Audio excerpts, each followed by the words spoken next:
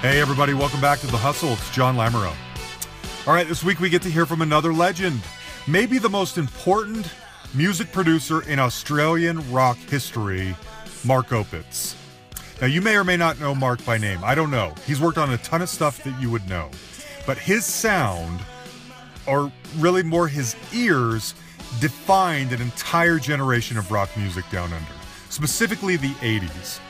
So he really comes into prominence. His first big deal that you guys would all probably know is when he worked on the Power Age album in the mid-70s with AC/DC. Shortly after that, he works on an album called Face to Face by an Australian band called The Angels. In America, they're called Angel City. That album became a landmark of Australian rock. It was huge, and that's really where he earned his bona fides and has never really looked back. He goes on to work with Cold Chisel, Divinals, In Excess. We talk a lot about In Excess in here. The Hoodoo Gurus, The Ocean Blue. There's even a lot of Kiss in here. It's so good. One of the bands that he worked with that I love that we didn't get around to talking about is this one right here, The Models. And this song is called Out of Sight, Out of Mind. I love this track. You may remember it. It was a pretty decent-sized hit in the late 80s all around the world. Well, he wrote a book about all of this stuff called Sophistopunk. And that's the label or the definition he's given his sound and his career. And it's really apt. Sophistopunk. And I bought it on Kindle for like $9.99. It's a great read. One thing I found while reading it, though, is how much about Australian music that I didn't know. I thought that I knew a lot about music, and I do. I thought I was pretty well-rounded. But there is so much going on down there that I was not aware of, that he had a hand in and is legendary for. Now, let me give you a little bit of a heads up. This conversation is long. It's very dense. It's very Australian specific, just like the book. So there are probably several references in here that you may or may not get. Mark's Australian drawl is pretty thick, and so you may even have a hard time picking some things up if you're a Yank like me. But I will promise you there are several excellent stories in here if you stick it out, okay? Especially the Kiss and the In Excess stories. And we talk a lot about the Lost Boys soundtrack, which you guys know I love to talk about that. This is a listener request. Paul Hicks recommended Mark, which was genius. I love talking to producers, and I've never had much luck getting them on the show. Other than Steve Thompson a few months ago, all the ones that I reach out to, I never hear back from. And so I kind of don't go after it anymore. But thanks to Paul recommending Mark, we were able to get Mark on the show. So I hope you enjoy this. Tons of good music and good stories. He called me from his home in Melbourne, Australia. So for starters, when I think back about your book, maybe you agree, maybe you don't. I see your career being built basically on three pillars. One of them getting the job at EMI. So when you were saying how you had been working at the ABC, I assume that your ABC is very similar to our ABC. Is that Australian broadcast company? Yeah, but it's like the BBC. Okay. In the sense that in those days it still is government funded. It was owned by the Australian government, like the BBC was owned by. Well, it's now a corporation, but it sort of was set up as a government channel. So it's basically not after ratings. Got it. What it was good about the ABC, because it was government funded. To me, the ABC is one of the pillars. If you mention pillars, that's got to be one. Because what that allowed me to do was, enter the industry, because I either wanted to be the best movie director in Australia or the best record producer in Australia. So I through varying connections and through friends of my mother's or whatever, I got an interview, waited 6 months. In the meantime, as I say in the book, I worked abattoirs, whatever, anyway. Until I got into the ABC as what we call a technical operator grade 1. And what that does, and ABC TV, is you work on the studio floor, not the outdoor broadcast or film department, but the studio floor of the television centre, which is 3 giant studios. it's a full-on operation, and because it was government funded in 1972, liberally government funded. By that I mean they didn't hold back in funding this place. We went on training courses that you can only dream about, learning about cameras, audio equipment, everything, the directorial courses, production courses. Wow. And you're able to, I was able to move freely, as I said in the book, out of one department to become a assistant cinematographer for a while. Yeah. But politics played a hand, and that's why, again, it's one of the pillars, because when I came back to the TV studios where I'd been a cameraman, they decided, because I'd gone to the film department to shoot this movie, that they'd punish me in some way, and so the head of department audio, but not just any audio, the worst you could possibly assign to, music audio. And of course I was just going, oh, that's cool. Yeah, right. And proceed ahead. So I look at that, and then when I left the ABC, I was on sort of the road with the band, doing odd things, a bit of management and stuff like that. And then after that, I because of my ABC experience, when I walked into EMI, which is owns studios, everything. Again, a very big company, obviously, like Capitol, same as Capitol America. And I walked into the recording studios part, saying, I was seeing if there's any jobs available. And I was naive enough to do it, not, just walk in and do it. But they said, look, there's nothing going at the moment. And you tell me about what you did, the ABC, who trained you. And I gave him the name, the guy, my mentor there. And as soon as I said his name, he said, oh, Noel Cantle trained you. We've got a job for you. We've definitely got a job for you. If you've been trained by him, we've definitely got a job for you. Yeah. And it was a shitty job to start off with. I was a mastering cassettes in a room by myself where I'd have masters of albums. I remember clearly LaGrange, ZZ Top, mastering that for cassette, mastering it for cartridge, and mastering it on a lacquer. Wow. That's because I was then became a mastering engineer. But you were probably in heaven, right? I mean, I'm guessing you don't know that this I knew at the time. I knew at the time. I'm going, oh, this is amazing. I've just gone from the video, learning about television, how that all works, the intricacies behind it all, the values of production and the actual hands-on of doing it. Now I'm in a mastering engineer. Sure, I'm overqualified because when I was at the ABC, the last job I had there was the opening of the Sydney Opera House for Royal Concert for the Queen. I did the Carol Burnett show for NBC. We won an Emmy for that. We did the Sydney Symphony Orchestra's opening, and the Royal, obviously the Queen's visit when she came out to do all that. So it was pretty much a high, and that's when I decided to leave the ABC, and then I joined, and I've gone down 4 rungs lower in EMI studios, and eventually becoming a fully fledged mastering engineer on the lathe and doing all that sort of stuff. Yeah. And at one point, when I was doing this, you got to remember this is back in like 75 or something like that. Right. 76, 74, 74 would have been. So I was doing all, cutting records on the 68 lathe, the Neumann. It was all the proper stuff. And what would happen is all the label managers, because EMI would manage a lot of labels from around the world, from Parlophone to Capitol to ABC Dunhill to Tamla Motown, and they'd all come. They would use EMI Records Australia as their distributor, right. And so the label managers would always bring up all their masters, and I'd have to, make records, the Australian version of Stevie Wonder's Songs in the Key of Life or whatever, what I was mastering. And so when these guys, I got to talking to these guys, and they got to talking to me. And and one of them said to me one day, he said, you know what, you shouldn't be working here. And I said, what do you mean? He said, you should be down in A&R with us, and with the labels and local A&R and getting that, because, you know the staff, you do that, you do this, you've got this experience in that. It's silly, if it just makes sense. So I got offered the job as running Capitol Records in Australia, the American Capitol, at the age of 24. Right. And also I was the local artist label manager, not the A&R manager, But I was, any promotional things, any marketing, any plans that we need to select their material for what's to be released, when it's to be released, as opposed to A&Ring the album musically. I was everything but that for the local artists.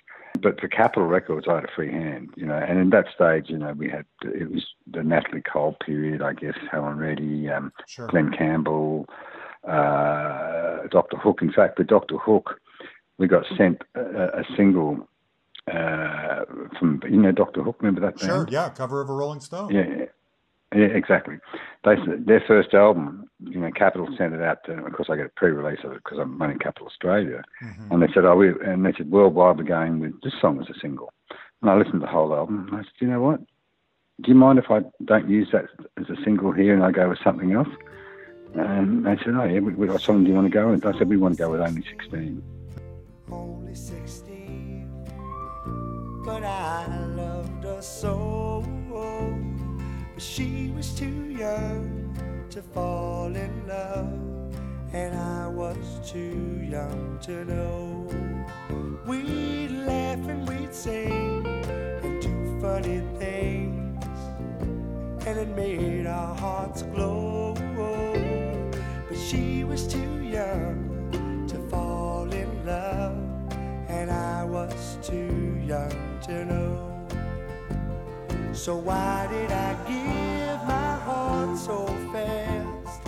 It never will happen again. But I was a mere child of 16. I've aged a year since then. She was only 16, only 16. Ooh, with eyes that would glow. But she was too young. And I thought, she's only a Sam Cooke song, only 16. And of course, so they said, okay, in your case, we'll let you do that, but be it on your own head. Went number one, bang. Just huge, flew up the chart. Called it. Then I put out, then I put out Sylvia's Mother Said, bang. It was all over. Those guys toured for fucking years. Yeah. But I got a lot of experience out of that. Yeah. But one day, running these A&R in that sense, and knowing how the international market worked, being working with Capitol was fantastic, as well as a local artist. But the head of EMI Records, a fellow called Stephen Shrimpton, who left a year later to manage Paul McCartney for 20 years, could tell he said, are you happy? I said, I'd rather be a record producer. He said, fair enough. You're now. Tomorrow I'm making you our staff producer's assistant. A guy called Richard Lush, who'd worked with the Beatles, Right. And so I was made his assistant, and pretty much so and so the EMI is definitely pillar number 2. Yeah, pillar number that's 3. what I was going to say. And the third, let's see if we think the same thing. I was going to say be in the right place at the right time for John Paul Young. Now I know Alberts in general, Alberts. Yeah, well, the whole Alberts, not just John Paul Young. Well, that's true. I think about the John Paul Young thing because I feel like that's the moment where you had to act on a second, without any preparation, and you nailed the moment.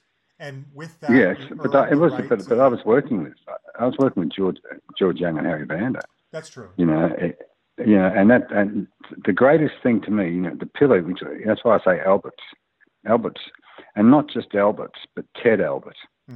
If it wasn't for the man Ted Albert, and if you research him, with Alberts, he is responsible, I'm telling you, man, for all the Australian music that you've heard from 1964, pretty much. And when he got involved and decided, okay, I'm going to build, his family, Rich's Croesus, in the music business, from selling everything from harmonicas to sheet music to then got into real estate, whatever.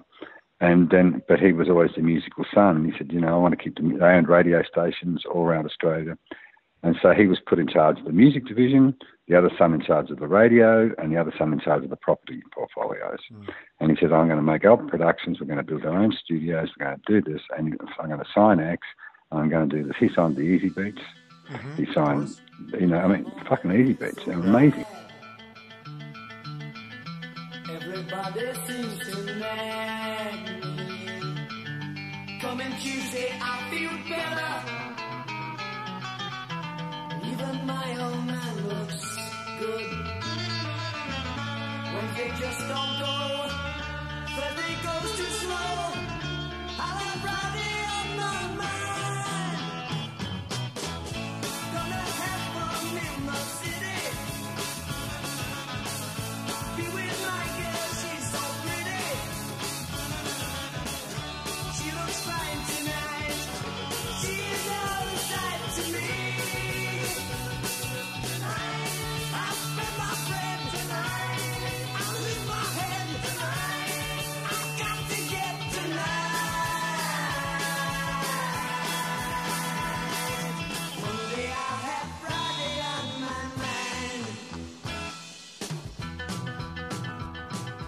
mind. How could a guy that rich know that the Easy Beats were going to be that hot? Crazy. You know, and guys that lived in and at that stage they all lived in a what we call a hostel for migrants.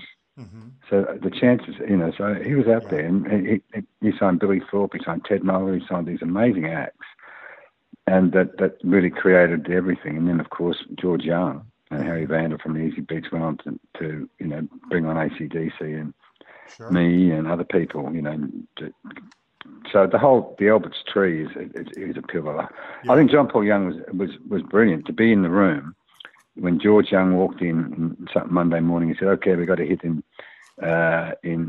South Africa with Yesterday's Hero and a hit in Germany with Standing in the Rain, so we got to follow them up. Okay, Mark, get the Standing in the Rain loop out, and we'll put that on, and we'll start and see how we'll write a song to follow that up." And this is like 10 o'clock in the morning. So I put the loop on, and the loop goes, you know, "Oh, babe, I saw you standing in the rain." That's how the Standing in the Rain went. There was a hit in Germany. Right. So I put the loop on, and George has got this little chord organ. It's got double octave and press buttons for chords, right? Uh-huh. And it's experimenting with this thing, what you call a chromatic shift up the octave. Okay. Da da da da da da da da da da da da da da da, and just kept doing that over and over, and against it. Mm-hmm. And he yells out to Harry Vander, "Harry, get the book out." And what the book is an old notebook, tattered edges, everything. But obviously mobile phones and personal computers, they'd write any line down they could during the day. I would think about, "Oh, that's a good line." I would see something printed in the newspaper, "Oh, that's a good line," and you know, and "Oh, that's a good line," or you know, and just keep filling it up because they know they need good lines later on. Mm-hmm. So Harry, read me out some title lines, you know, and Harry's yelling out all these lines and just go in the background, da da da. Harry's yelling at da da da da da. No, George going, "No, da da, no. Love is in the air. Yeah. That sounds good. Let's go with that. Let's go with that." Love is in the air. Everywhere I look around. Love is in the air. Every sight and every sound. And I don't know if I'm being foolish. Don't know if I'm being wise. But it's something that I must believe in. And it's there when I look in your eyes. Love is in the air, in the whisper of the tree. Love is in the air, in the thunder of the sea. And I don't know if I'm just dreaming. Don't know if I feel safe. But it's something that I must believe in.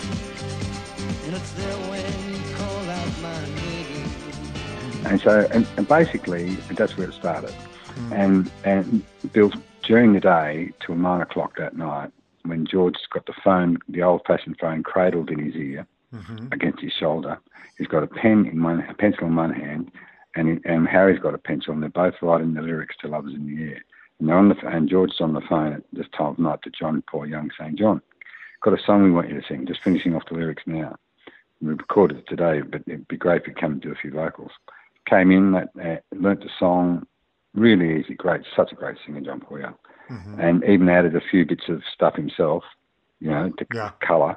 Sure. And bang, we're out of there at midnight. And we hadn't mixed. It took 3 weeks to mix, mind you. But we had Lovers in the can by midnight. It was amazing. Just like incredible. That. Yeah. Just like that. And then 3 weeks, just 3 weeks of mixing, because as you imagine, when you're mixing, you get really into a song, you make the smallest shift, in an instrument, and to you it's huge, right? And, is it better than last time? And so 3 weeks of that, no automation in those days, right? Just mix after mix after mix, not like a mix a minute, but like a mix every few hours. So in the end, you got 30 mixes or something like that. Oh my gosh! And we can't pick it. And this is again where Ted Albert comes in, that I was talking about earlier. And George said to me, "Mark, take him up to Ted's office and let Ted pick it." Okay. So I put him in a little cardboard box, took all the cassettes up into Ted's beautiful oak-panelled office. He's talking to his wife, his Nookie, or I can't remember her name, it's some nickname. "Yes, Mark, how can I help you?" "Oh, well, we finished Lovers in the song for John Paul Young, but we can't decide, the boys, George and Harry, can't pick a mix, and they asked me to bring him up for you to make the choice." And I know there's like 30, 40 mixes in there, right? I go downstairs.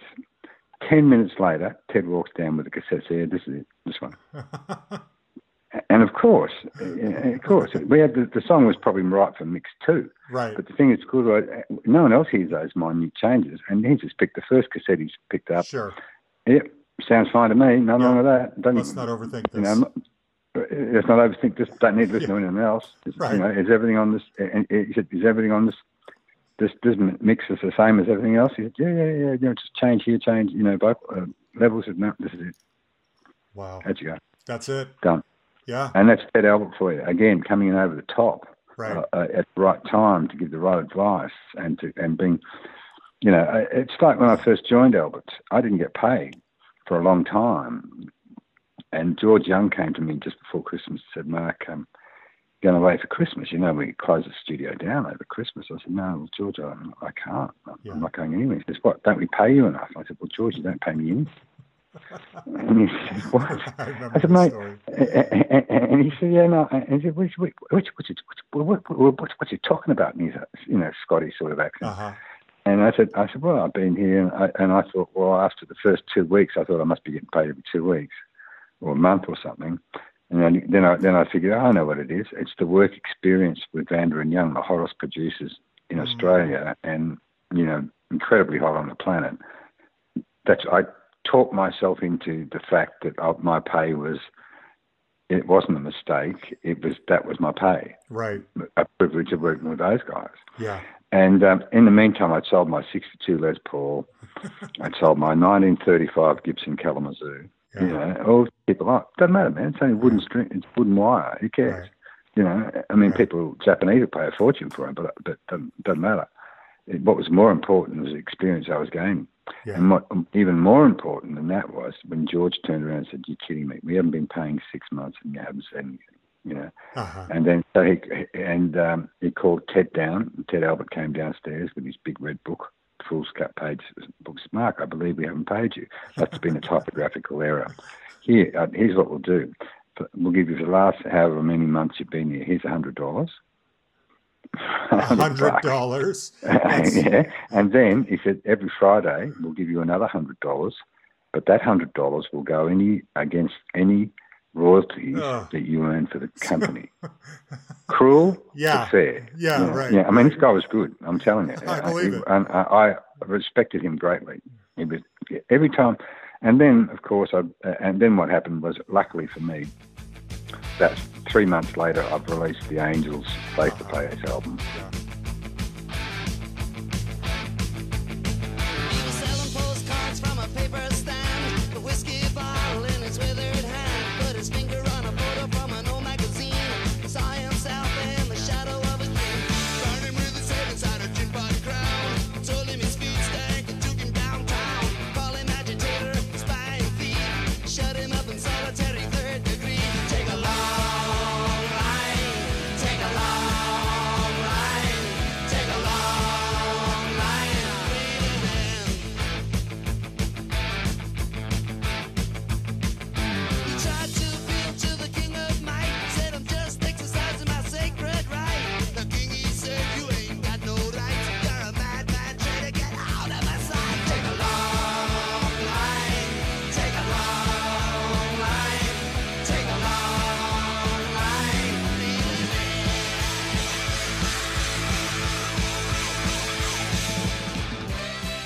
gone 5 times platinum, and it's gone through the fucking roof, you know, and I'm getting records royalties, you know. Yep. I've got $400 worth of advances.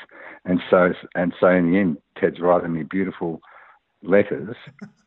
Every time he sent me a royalty advice would arrive, a statement would arise, it'd always be a beautiful note with it from Ted. Nice. That's the kind of guy he was. Yeah. And he died at 52 of a massive heart attack. It was so sad. And when I was working in New York on a project in New York, and couldn't believe it. That's too bad. You know.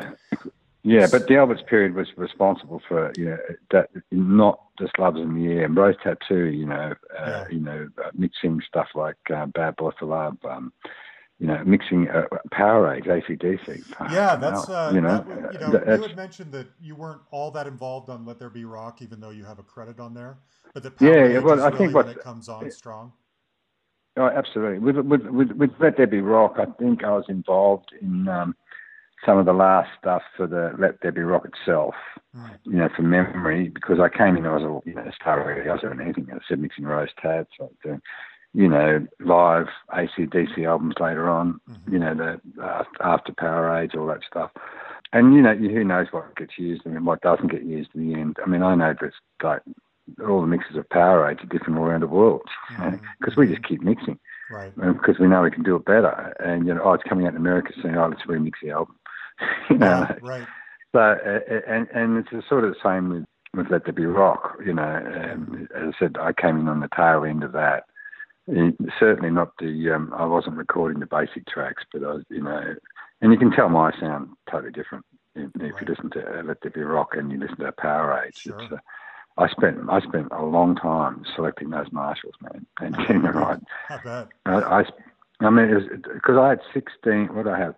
8 Marshall amps and 16 quad boxes, and I tested every Marshall amp, that's 8 of them, with every quad box, not just every quad box, but every speaker in every quad box. That's amazing. So that's, yeah, and A-B'd them all. It took me weeks, and I made this book and a chart for tone quality as how I rated everything, until I got the right one. I thought, that's for Malcolm, that's his setup, and that's Angus' setup. And so when we came in to do Powerade, you know, we'd already rehearsed with them during a couple of weeks because Cliff couldn't come in, so we'd do midnight to dawn rehearsals, and some famous photographs of that floating about. But because there's not many studio photographs from that period. And George Young playing bass because Cliff his visa wasn't available at that time. So you got this great shot of George Young on bass and the 2 young brothers on guitar and Phil Rudd on drums. I mean, it's just killer. But and so we all that. But so we, you know, and I refined the settings on the amps at that point because they do their own settings, obviously.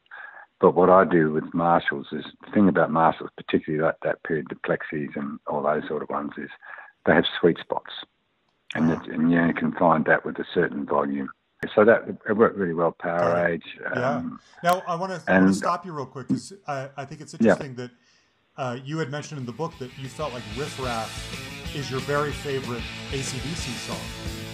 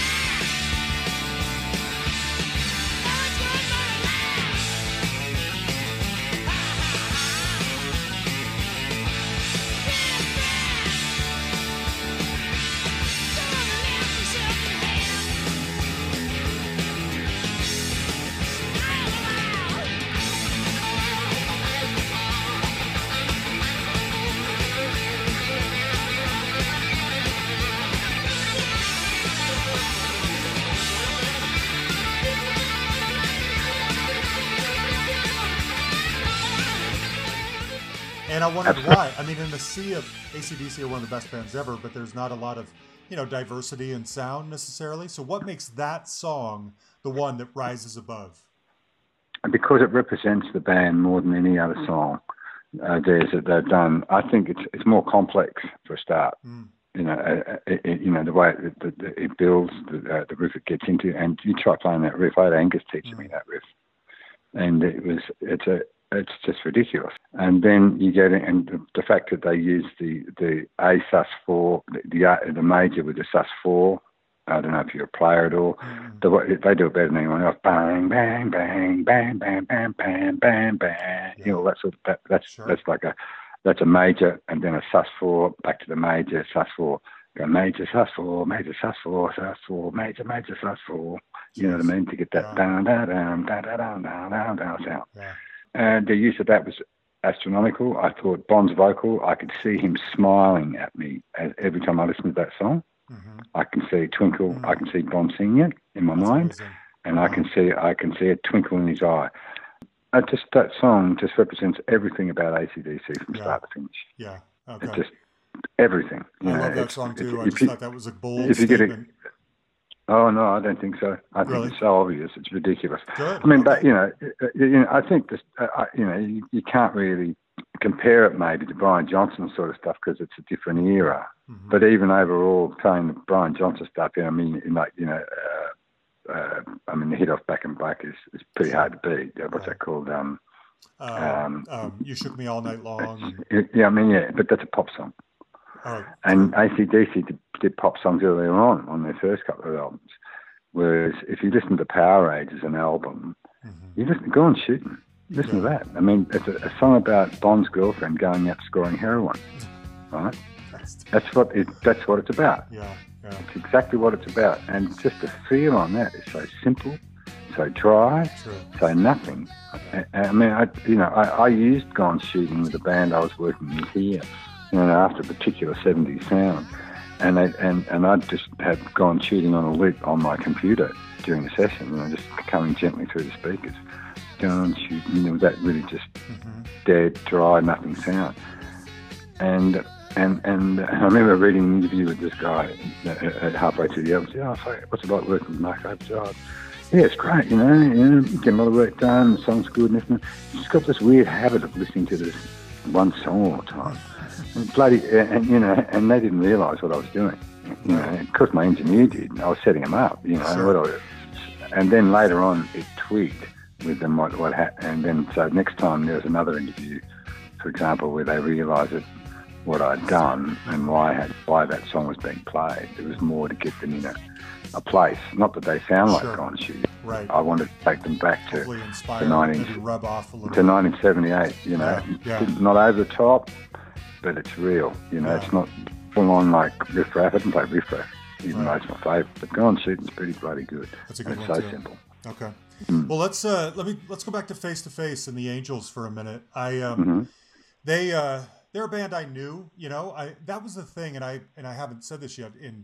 In reading your book, I realize that I never thought of Australia as being that exotic of a place musically, but most of the bands that you write about in there never made a dent in the States. Not really. I mean, I know who a lot of them are, and I've heard some songs, but they're not. INXS made a dent. Well, of course. And, that's not true for all of them. Ocean Blues, Hoodoo Gurus. These are some of my favorite bands ever. But Paul I agree Chisel and the Angels and Models a little bit, Noiseworks, Australian Crawl, all these amazing bands that meant something down there never really got a shot over here. You know what I mean? Well, that's a lot of reasons for that. In Cold Chisel's case, in particular, they were such an Australian band. They sang about Australian things, and that's what it was like. And I remember when I did the last album I did with them, I think I did 20th Century, but I only came in because some guy I had to come and take it over.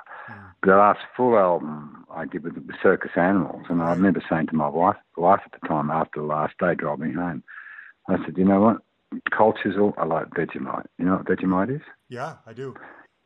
Exactly. Well, you give an adult American a Vegemite for the first time, and I'll spit it out. Because I go, what the hell is that? But because we grow up with Vegemite, we love it. Yeah. You know what I mean? And that's a bit like Cold Chisel. That's what they're like. See, I remember you saying that in the book. I don't mean to be argumentative, but to Well, a person like me who loves music, I yeah. mean, British alternative or rock acts Well, and get I've got very there's more seep reasons. in. Oh, okay. Yeah, go ahead. And so that's one of the reasons.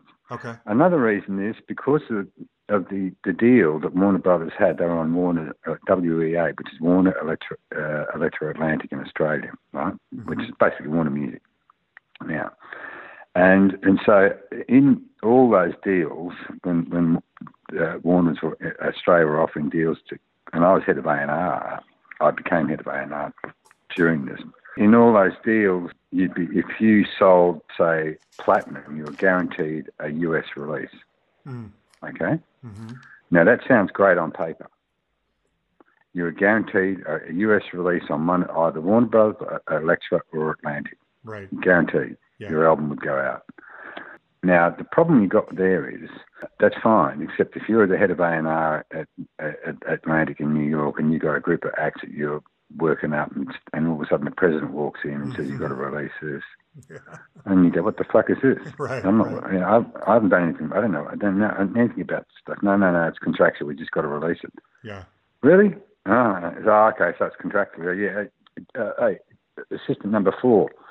Could take this down to promotions and tell them that this is something got released from Australia. Yeah. So it doesn't get it doesn't get any traction. Right. So and for instance with Cultures was a great choice because they went with a song called My Baby as the first single.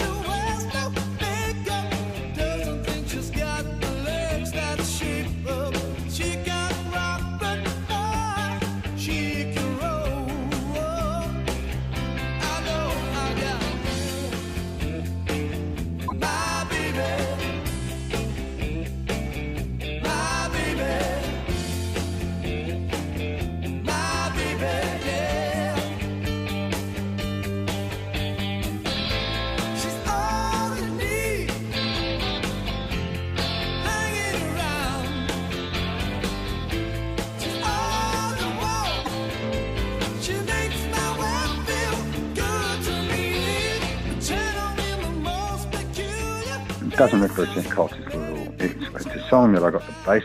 I wanted everyone to write on the album. This is one the bass player had written, mm-hmm.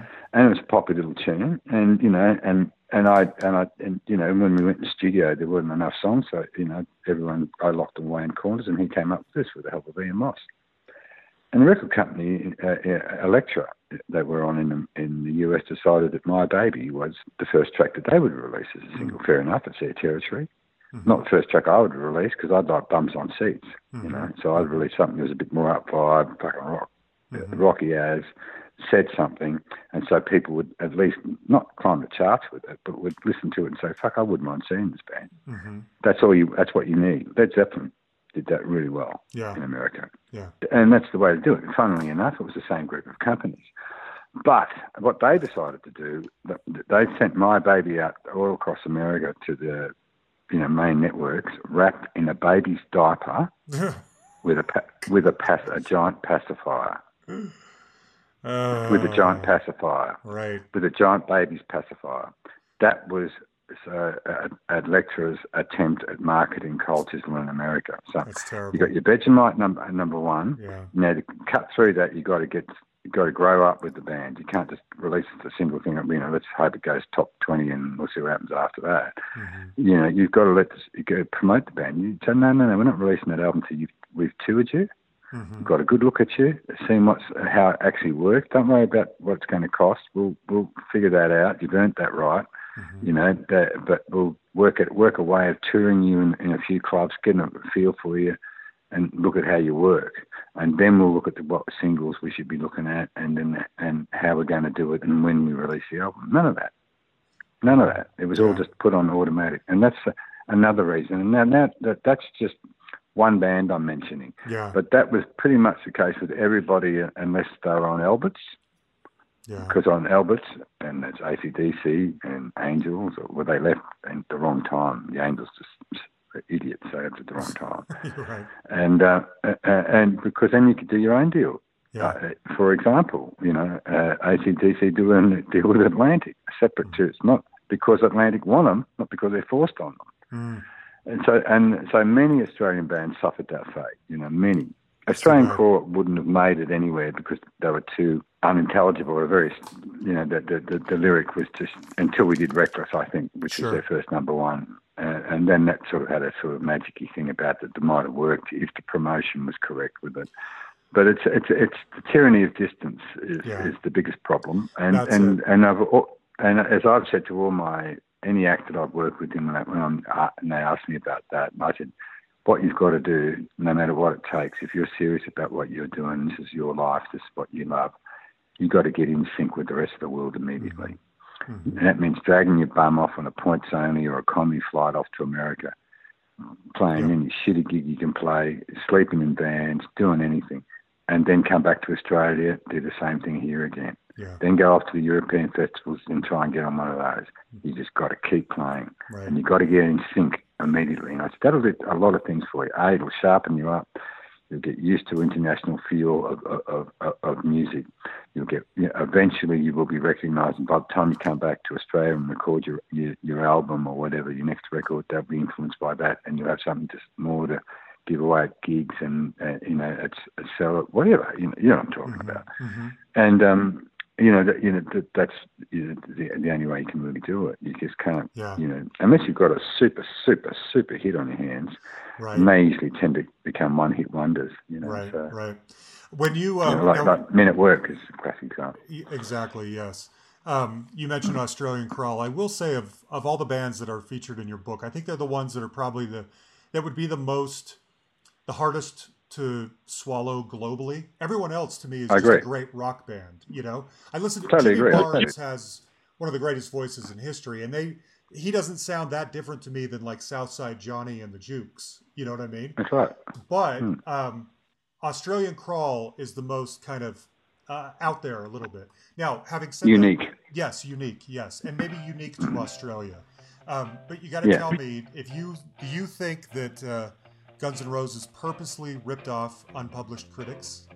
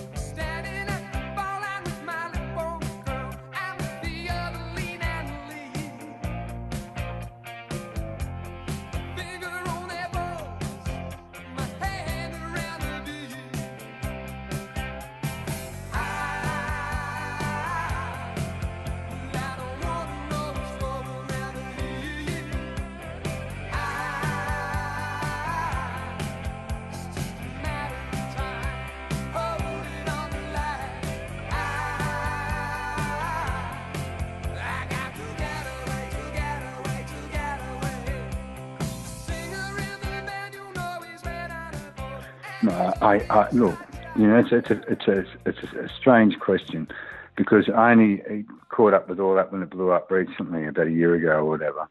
Oh. And obviously I worked with Australian Crawl, and obviously Guns N' Roses asked me to produce our first album. But apart from that, that's the only connection, And so I don't think they would have ripped it off. I really don't. I think Slash is too good a guitar player for that, for a start. So you don't think those guys even heard that song? I mean, I know I had never heard it until you mentioned it in your book. Well, they wouldn't have, because when I recorded, unless it was on the album that I did for Geffen. Funny, they were on Geffen too. Yeah. Geffen signed Australian Crawl, but then they wanted me to re-record all the hits to make them more American. Re-record all the hits, make them sound better. So not just mix them, I re-recorded them.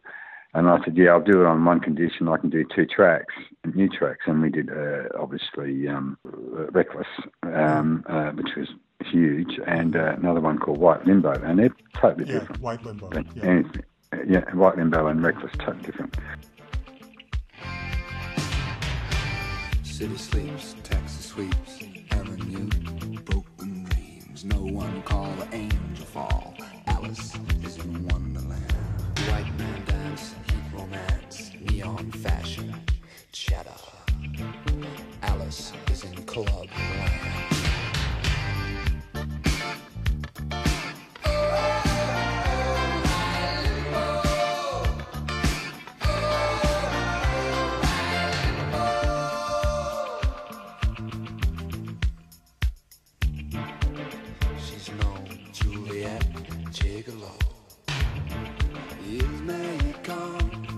Years may go. Alice is in limbo.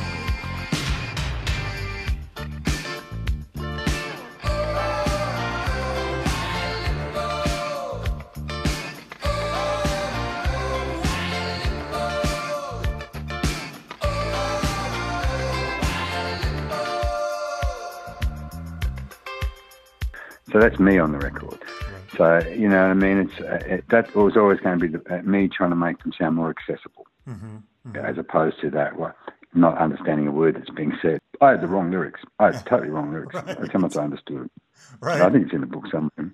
Yeah. But I thought, I said, you know, when you sing that, and he said, and the thing said, oh, no, actually, I'm singing totally different lyrics, you know. And I said, okay, right, sorry about that.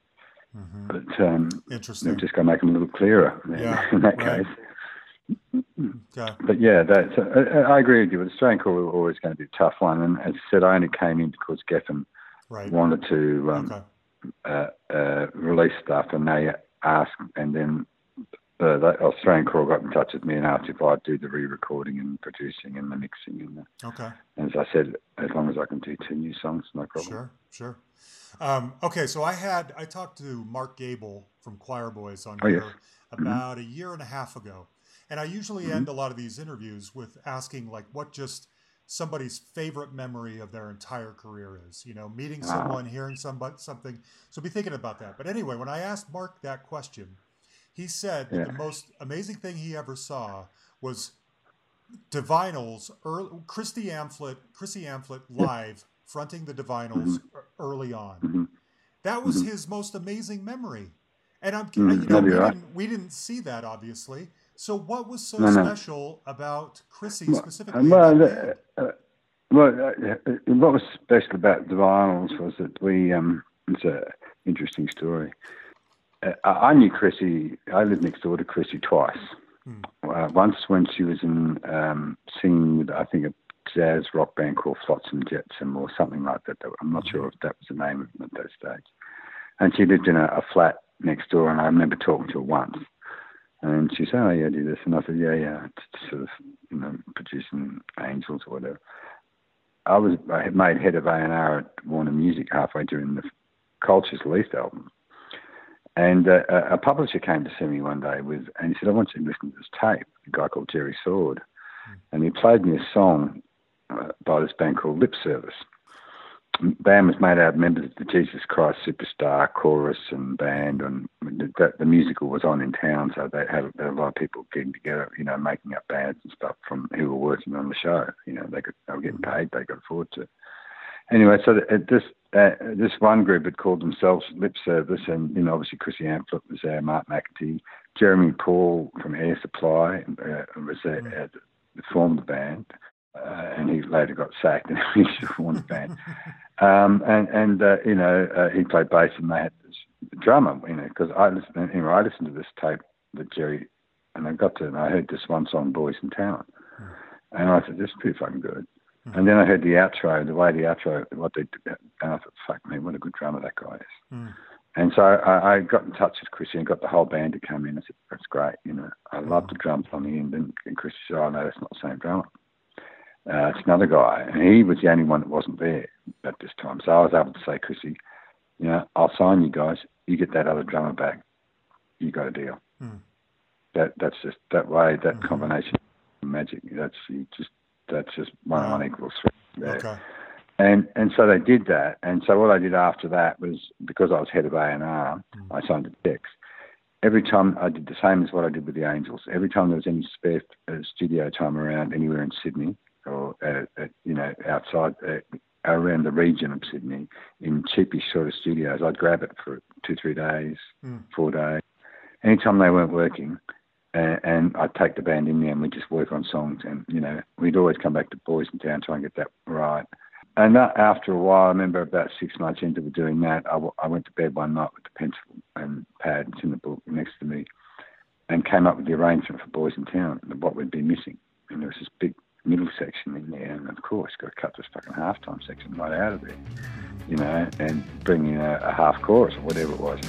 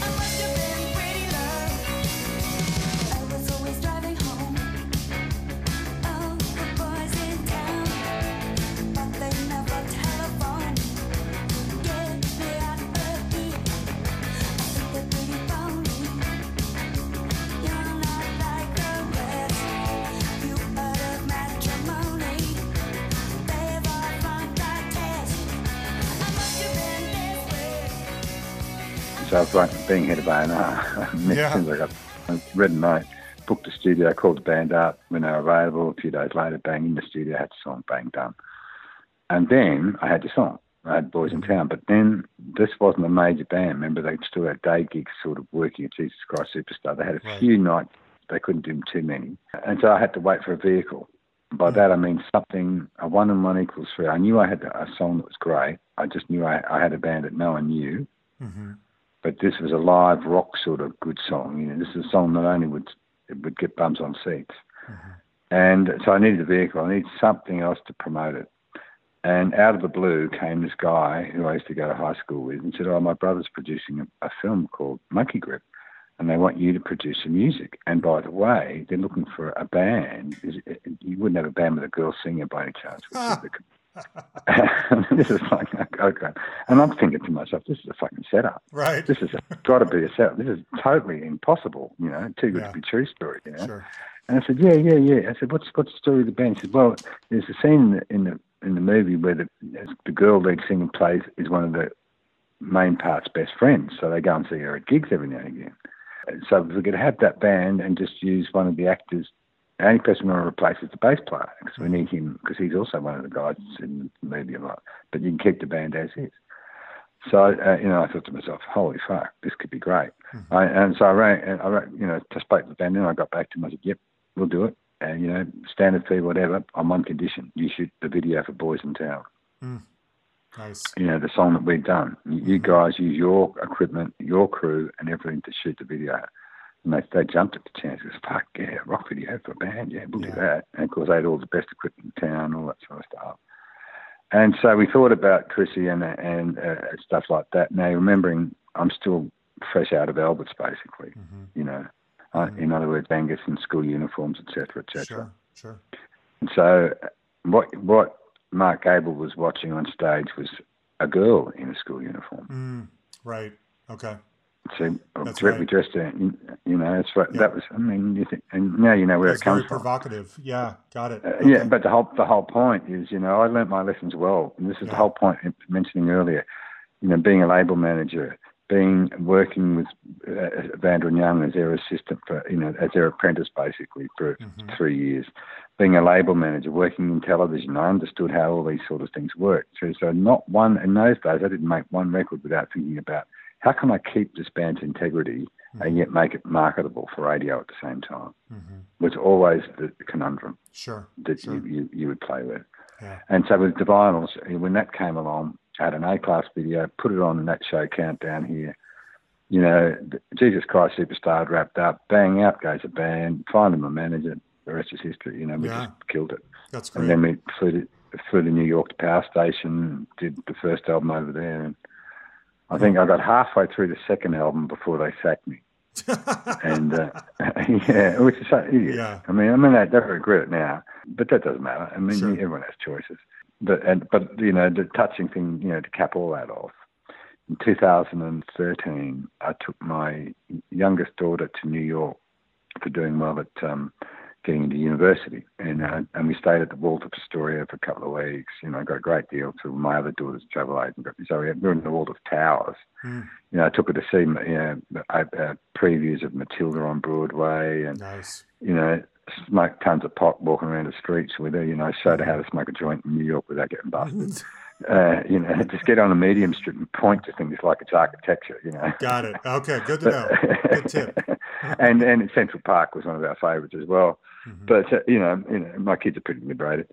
But they, I mean, they're not. I mean, they've got very smart and they've got very good jobs. In fact, my eldest daughter she's classified government top secret, so I can't even tell you what she does. So it's quite bizarre. Yeah. But anyway, back to Chrissy. And so what we did, I said, and I'd done it the year before with my wife. I'd growing up, you know, got in touch with Chrissy, come out, you know, for dinner, for lunch. And she had been gotten sick. I'd seen her a year or so before when she had multiple sclerosis and breast cancer, but she came out for when Charlie Drayton was playing with Cold Chisel when they reformed into this amazing terror. In 2011, I think it was. And so, you know, I knew her condition. So I saw her in 2012 and I was in New York, went out to dinner. And so she came out and we went out to lunch, and myself, my daughter Madeline, and Charlie Drayton and Chrissy, and sat down at this restaurant on 7th Avenue somewhere, you know, Midtown, that they'd picked. Had the best afternoon, just a great afternoon. And then I got up, you know, silently as if I was going to the restaurant to pay the bill. And I walked over to the maitre d' and I said, I'd like to pay the bill. And he said, mate, this is on us. What? Really? Yeah, I said, yeah. He said, this is on us. And I said, you're kidding? And I said, no, just don't worry about it, this is on us. And then so I went and sat down again. I didn't tell him anything like that, you know.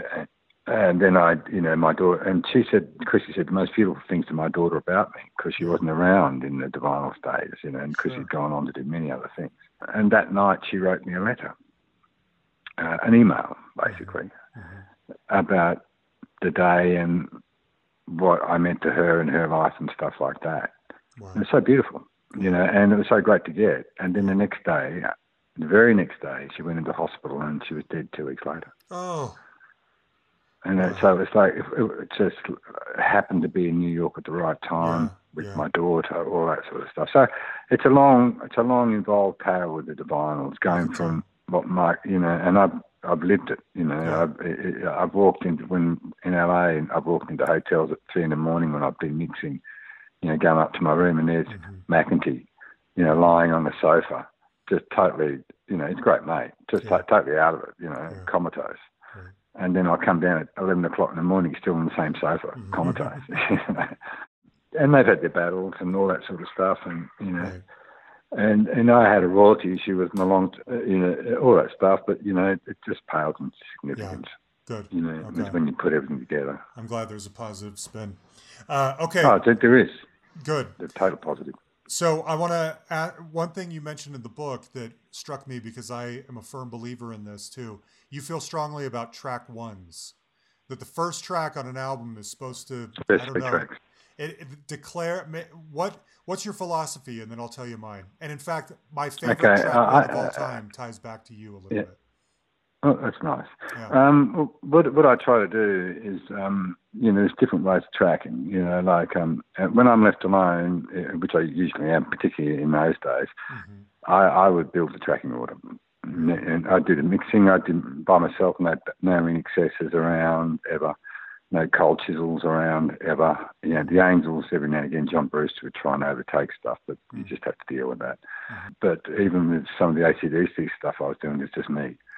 But my philosophy in tracking is it's, you know, I believe in, depending on the band, and or the artist. I mean, they're all different. Could be a soft jazz singer to a full-on rock artist.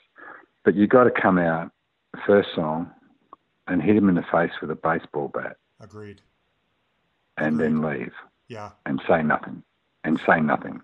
After you walk up, bang, and just walk away. Yeah. And now what that represents to me is killer track number one, no gap to track number two. Good. No gap. And so you've got to find a song that's going to be it's got to be one of the top 5 tracks on your album. Sure. And so songs 1, 2, and 3. In the 80s, I'd always put the single as number 3, what was going to be the single. Right. Yes. If it had already been a single, I'd put it further down the list so that would pick up any slack. Not that I'd allowed passengers on most. I've had passengers on some records, but most of the time I don't have passengers. And it gets back to the way we record as well. I'm a very big believer in melody and feel. But anyway, you were going to tell me your philosophy. Well, yeah, I mean, I agree with you completely. I prefer the first track to not be a single because I think that's cheating a little bit. I'd like the first track to just and my pick for the best track 1 of all time is actually Guns in the Sky by INXS on the album. Oh, totally. See the sound, it crashes in all around, it gets in. Now take your hands and raise them up into the air. That's all around you. Now bring them down like a clock at 2. Shake your head, you know what to do. They wanna put guns in the sky. Someone out there ain't gonna like it, but it could be good. Make us love each other. Have to realize our own future. Oh, guns in the sky, guns in the sky, guns in the sky. Guns in the sky, guns in the sky. Child grows up to see guns in the sky. Used to be on TV. Wanna change? Forgot the joke. That's great to see. Yeah, great choice. Yes, and I've always felt that way. Not just getting ready to talk to you. I've been saying that for years, and I don't think maybe in certain parts of the world that was a single. But if it was like the 5th or 6th single. You know what I mean? Well, just to validate your point, go and look at Live at Wembley.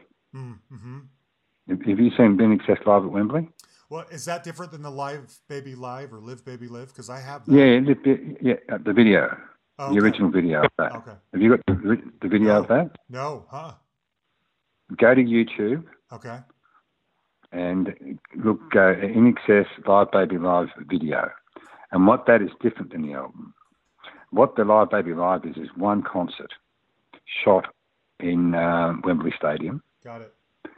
And we got accused of overdubbing everything and redoing the vocals. The only overdub I did on it was 2 bars of bass and 1 bar of trumpet where the bug mic fucked up. That's the only overdubs. Mixed it all at Air Studios in London over a weekend to just Michael's video. Michael, because I got David Mellett was directing.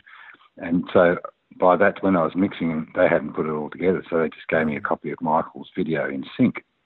It was so the camera that followed Michael. So I mixed the whole fucking thing to that. But it sounds great. But the point is, what do you think the first song is? Guns in the Sky. Exactly. Good. And you watch, and it's the only concert that they can remember where they didn't do "Don't Change" as the last song. Really?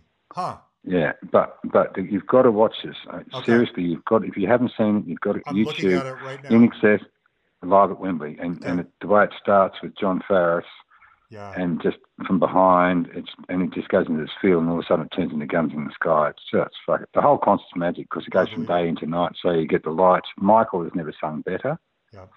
And, we were all, backstage at Wembley before geeing each other up, cleared the room. There's only like 7 of us in there, it kicked everyone out from supermodels to the Rolling Stones, and do our little, football coach team talk stuff, It's not like that. It's not where you sit everyone down, just go around and have a quiet word to people. And I'll never forget Hutch coming up to me just before that and coming over and said, "Check this out." And he's got these Walkman headphones on my Discman headphones on my head, and he was playing me Massive Attacks.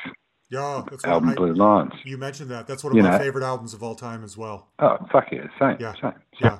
And that was and he had a pre-release copy. I mean, fuck me.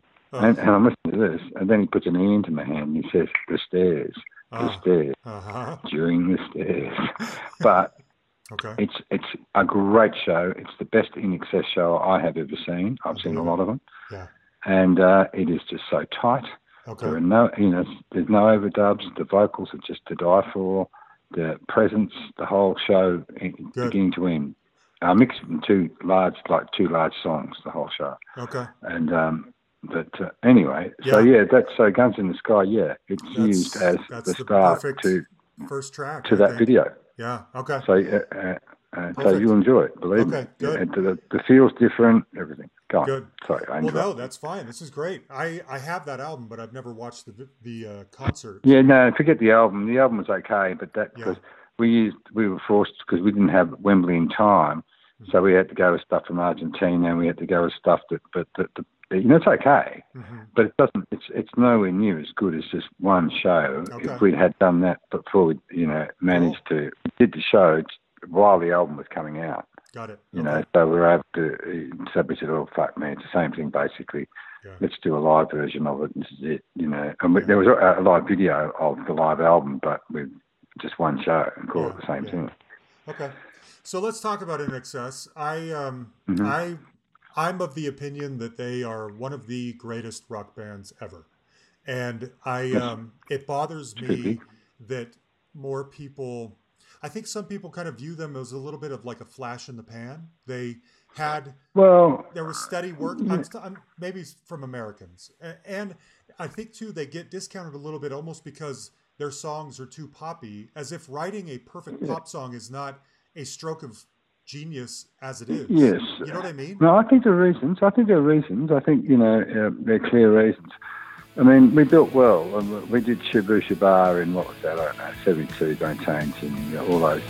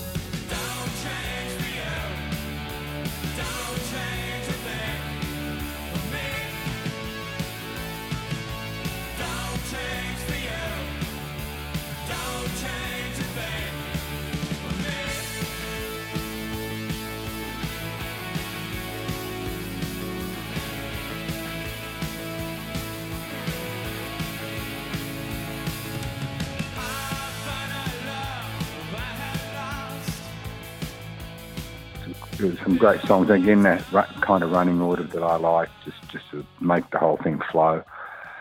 Don't Change took off in the colleges, as did The One Thing took off in the colleges.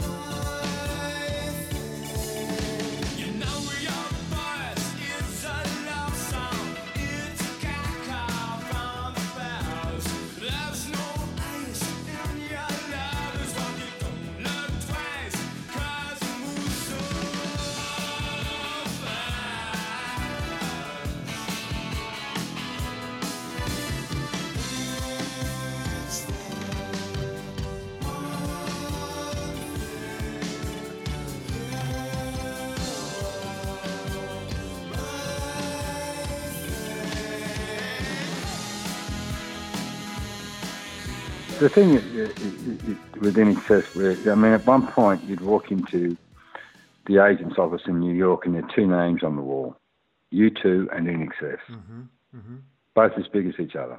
You know, and because I was early in U2's career, but they saw these two bands as these are key bands. These are going to be world beaters. And thing. The thing that I think where NXS made a couple of errors. They did such a huge album with Kick that they needed to follow it with not X. Welcome to Wherever You Are was needed straight away, right at that point, right after Kick, because Kick had gone so well, and then they've come out with a sort of watered down version of Kick with X, except for Suicide Blonde. Suicide Blonde was killer, but that if we had Suicide Blonde on Welcome Wherever You Are. And then, of course, when we did release that, they've gone X, so that hasn't impressed anyone because it's like, well, it's sort of like Kick, but it's not as good. Then we've done Welcome, and then the fuckers decided not to tour. Oh, I had enough touring. Yeah. And I'm thinking to myself, it's so silly. Yeah. We've just entered the modern age of touring where you could have the most amazing sets for this particular album. And not only that, you've got an incredible back catalogue to keep throwing in all the time. Right. You know, so it'd sell the album, but they didn't tour on it. Yeah. Didn't tour on that particular album, and after because I toured heavily on X and sort of, you know, sort of tour worked well, but the album didn't. Doing creative shifts at the wrong time. They did not like Kick when they finished Kick. And you had said you weren't a big fan of Kick either. No, it's too poppy. That's crazy. It's not crazy. It's a little. Knowing what they're capable, Andrew Farriss is a musical genius. Yes, he is. I mean, I do love, obviously, New Sensation, and New Sensation, and also I like the other hit they had off it. But by and large, I mean they're all good. But then again, but the trouble is, they're great, but you leave it, you know, don't try and write the Never Tear Us Apart again and call it The Stairs. In a room above a busy street, the echoes of the light, the fragments and the accidents, separated by incidents. Listen to my walls. We share the same spaces, repeated in the corridors, performing the same movements. Story to story, building to building, street to street, we pass each other. Story to story, building to building, street to street, we pass each other. Listen to our walls.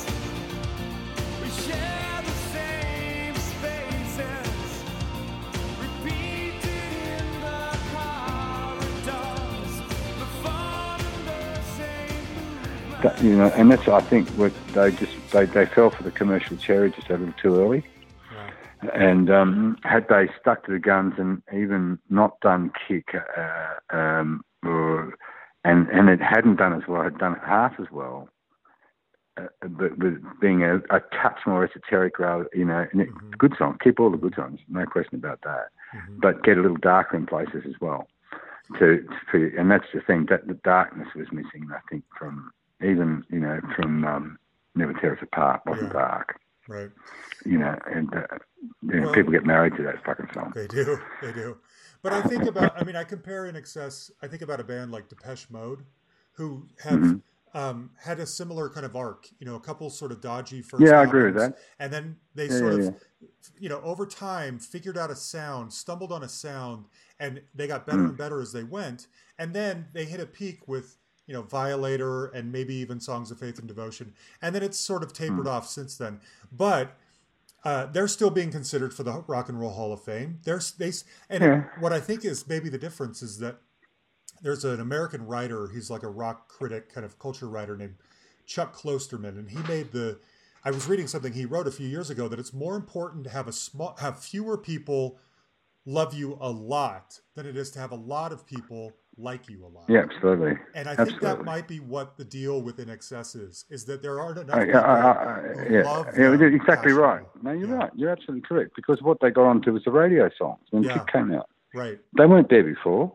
Right. They turned up only when those radio songs came out, and then, they're all, that's over. Now what's next?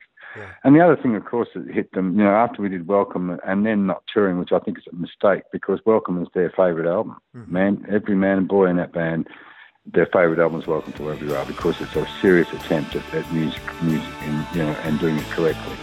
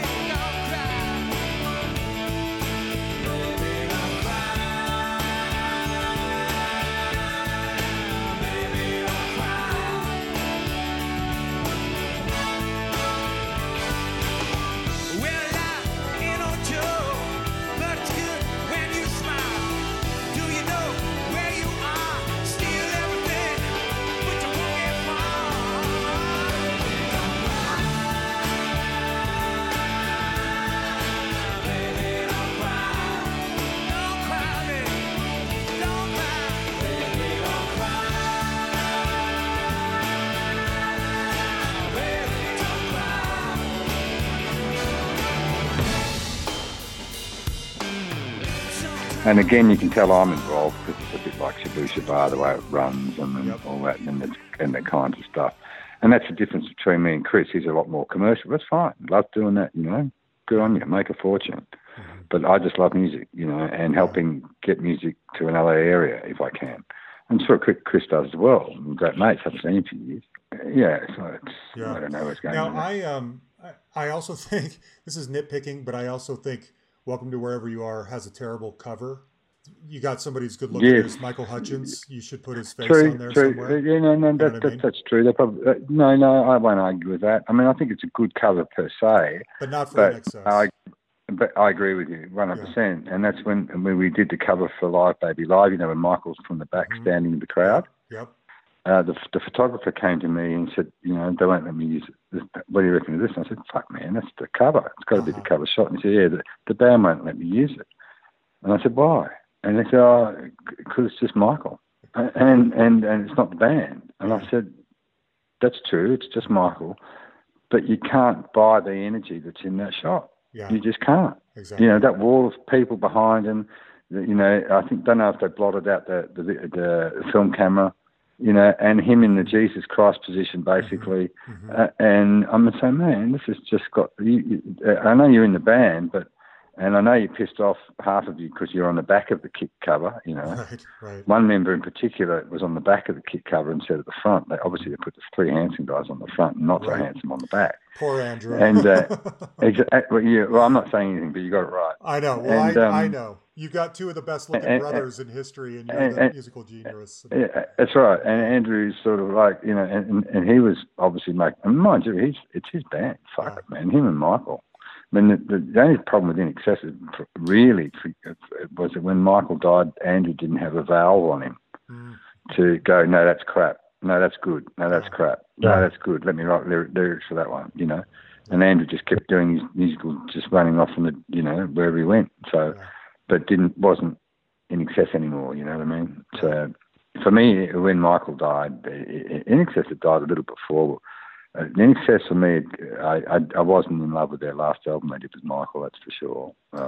I didn't mind them, and again, I feel like arrogantly wasted.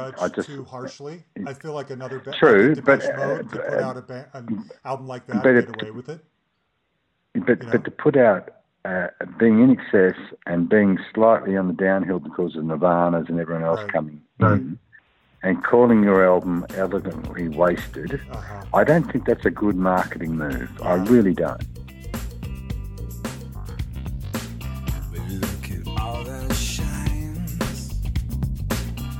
Baby's down the world and she knows it. If your spirit is running,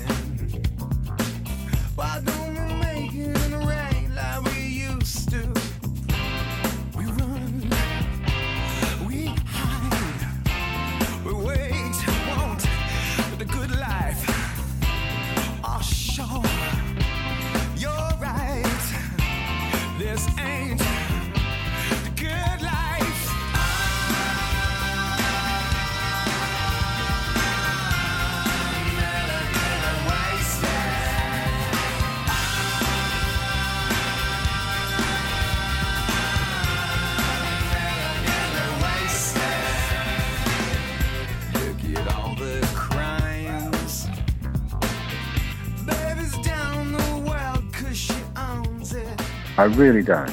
Yeah, because it's such it makes you look like fatuous and rich and I live in gold chairs and I wear gold pajamas to bed. I'm always out of the West. But, and that's the impression it would give as a title to anybody. So I didn't think that was, and again, that's my marketing going back to Capital and all that sort of stuff coming into play.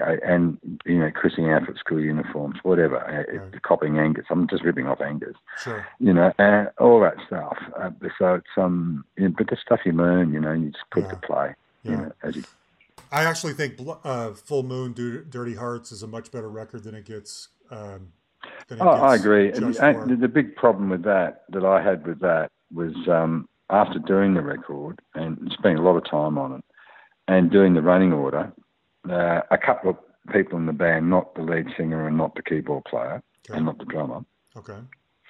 And probably not the saxophone player. Okay. And we're down to Gary and Tim. No. Yeah, I'll exactly. say them. You don't have to. And got in the manager Murphy's ear and everyone, and just said, "Oh, we've got to put all the rock songs. We've got to be more like Nirvana. We've got to get with the times. Dumb stuff that Morrison and Robin Gibb used to say to Barry Gibb, and Barry would say, "Shut the fuck up and just write songs, and just sing. Just do your job." But Gary, well, I'm not saying Gary, but one of them. And I had this running order that was beautiful, beautiful, like Kill the Pain, and stuff like that. Everything just like it started with "Turn the red light on." Yes. Don't tell them that you've gone. Leave behind your fears. You know that can't be wrong. Kill the pain you feel. Kill the pain you feel.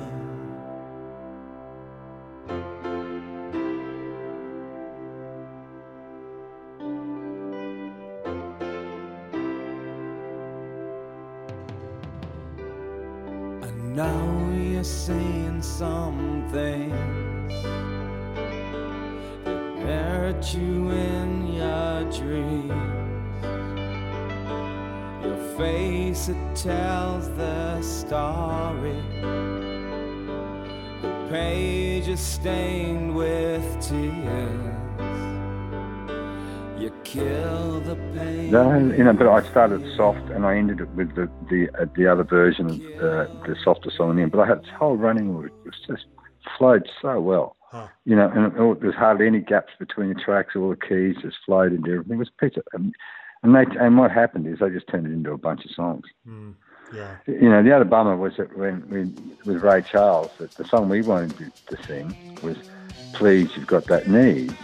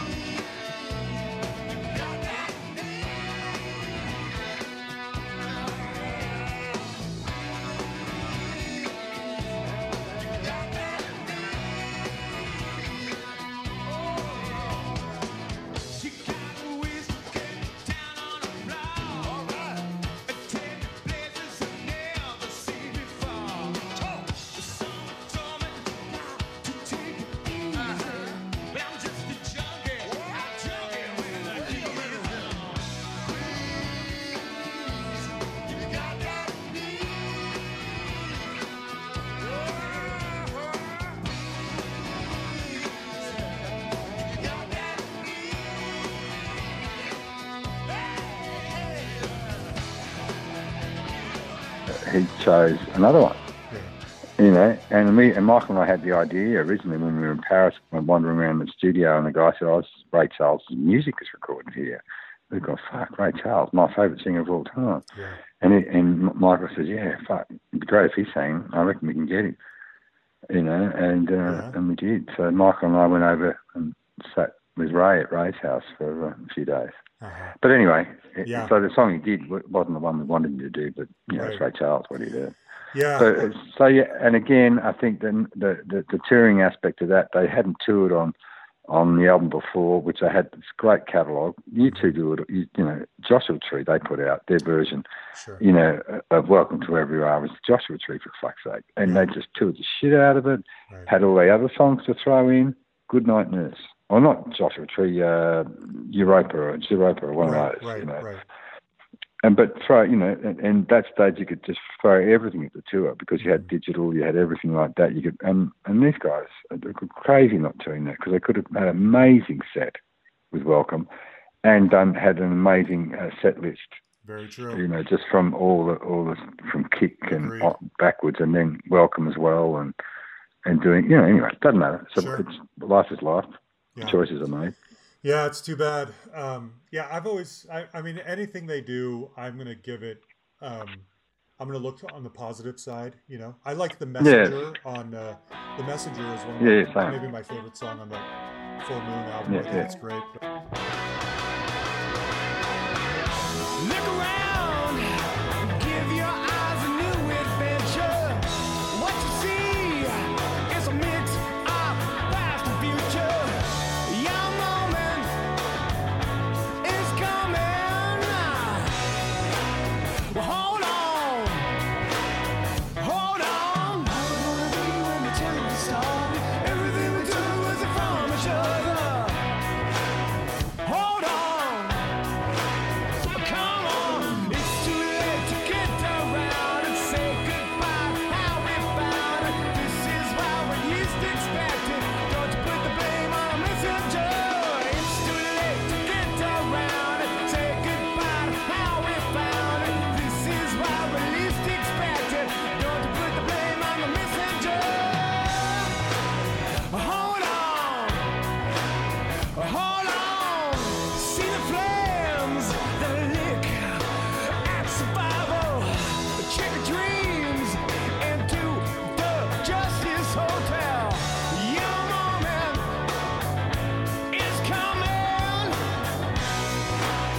Hold on. Yeah. No, I like that. Now tell people why Gary is Gary Beers. Because he decided not to be Gary Beers, and he would call himself Gary Beers. But didn't somebody it may have come put out that on a flyer or something once? Well, I just think someone just said it once. Oh. Like they said, Gary, like you called him twice, and he might have turned around and said, "Who's calling me Gary?" I don't know, something like that. It's simple as that. Okay. That's what. That's why. Because it's all been. That's always. Well, that's what I've always assumed and known it as. Anyway. Okay. I mean, I know they're one of the biggest bands in Australian history, but something we talk about on here sensitively is the business side of things. I mean, are the rest of the guys kind of set for life? Are they fine because of their success, or is there some concern there?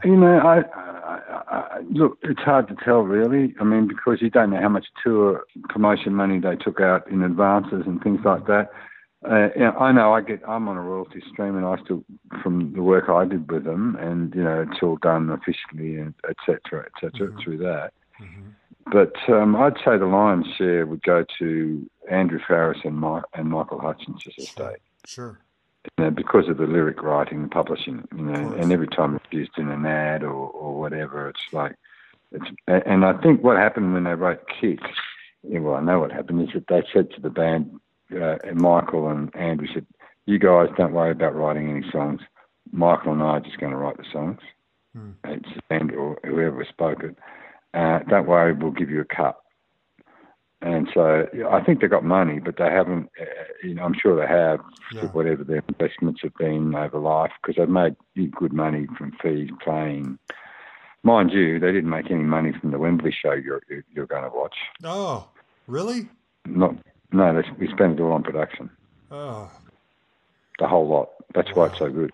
wow. And that again, Chris Murphy. Chris Murphy. Okay. When he said to the band, and I was there, I said, yeah, we're going to film it. And, oh, by the way, we're using your entire fee and more just to do this. Wow. And they're going, what? Yeah. And he said, Wow. and he said, believe me, this will work. And man, it fucking killed. Okay. It's one of the greatest rock concerts you will ever see. Oh, I can't wait. Cool. And it really is. And I can say that without fear or favour. And because it goes from day into night, there's one section there when they're starting to play New Sensation where there's 200,000 people going up and down Pogo.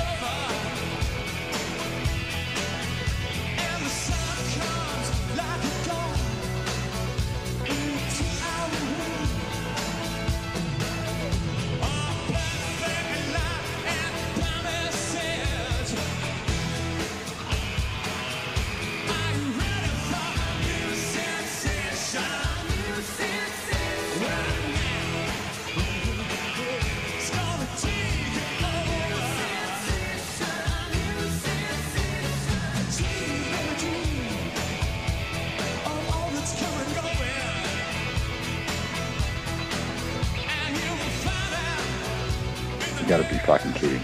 There's helicopter shots, the whole thing, and then as it goes into the night, and then how Michael ends the show. Yeah. Unbelievable.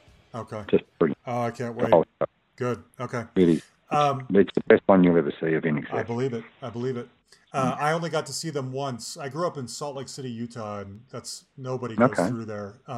But they came. I saw them probably 3 or 4 months before he died, and that was the last time finally, or the one and only time. Well, that's good. Yeah, it worked. Yeah.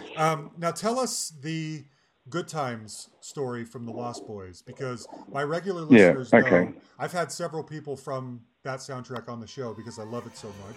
And Good Times is maybe the best song on the soundtrack.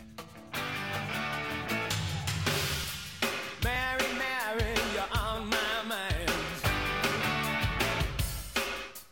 Folks are gone and the place will be mine.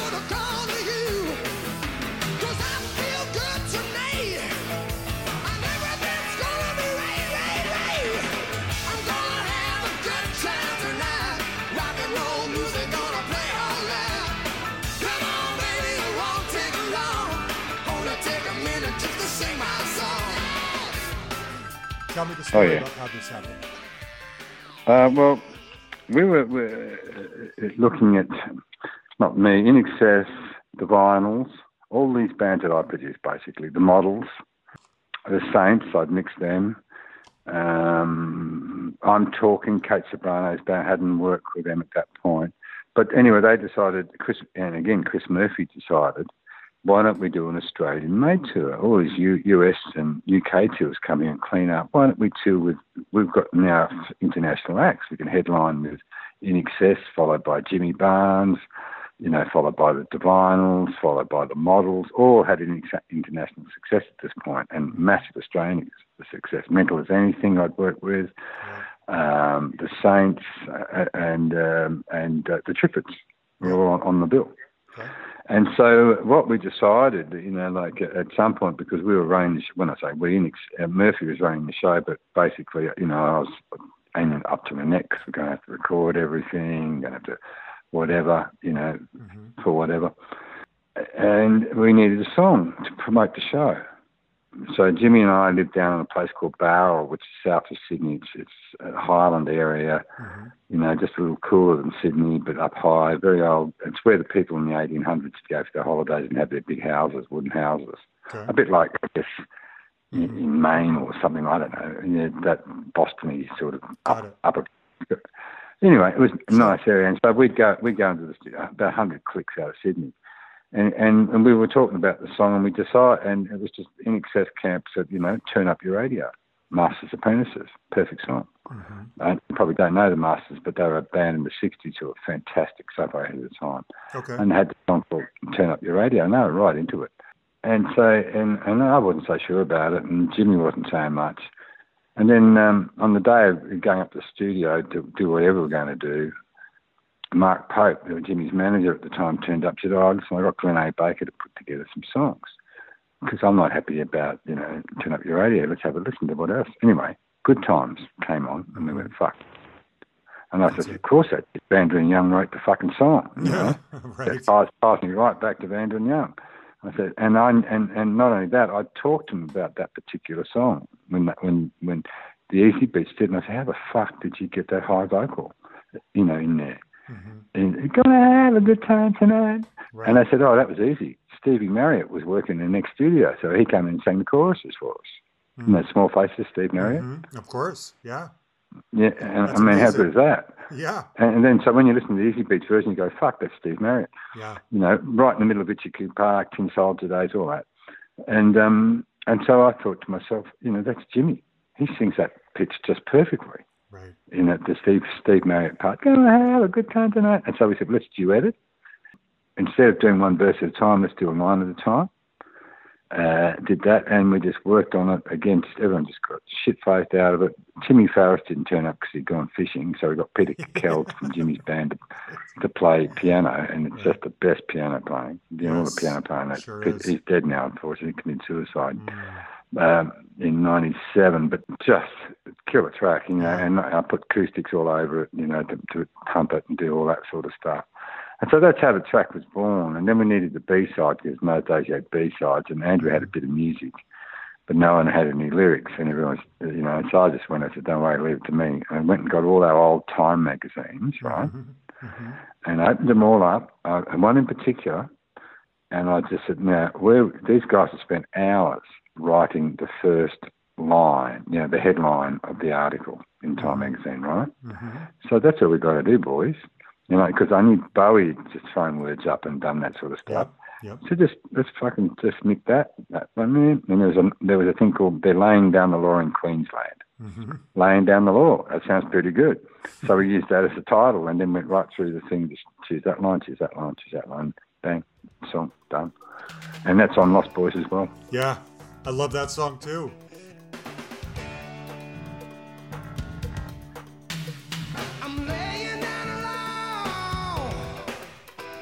Showdown in the Northland, just a whiff of corruption. It's a tip off the iceberg, savoring sweet liberty, and there's trouble from the south, shouting from the gallery. Now I got to shut it out.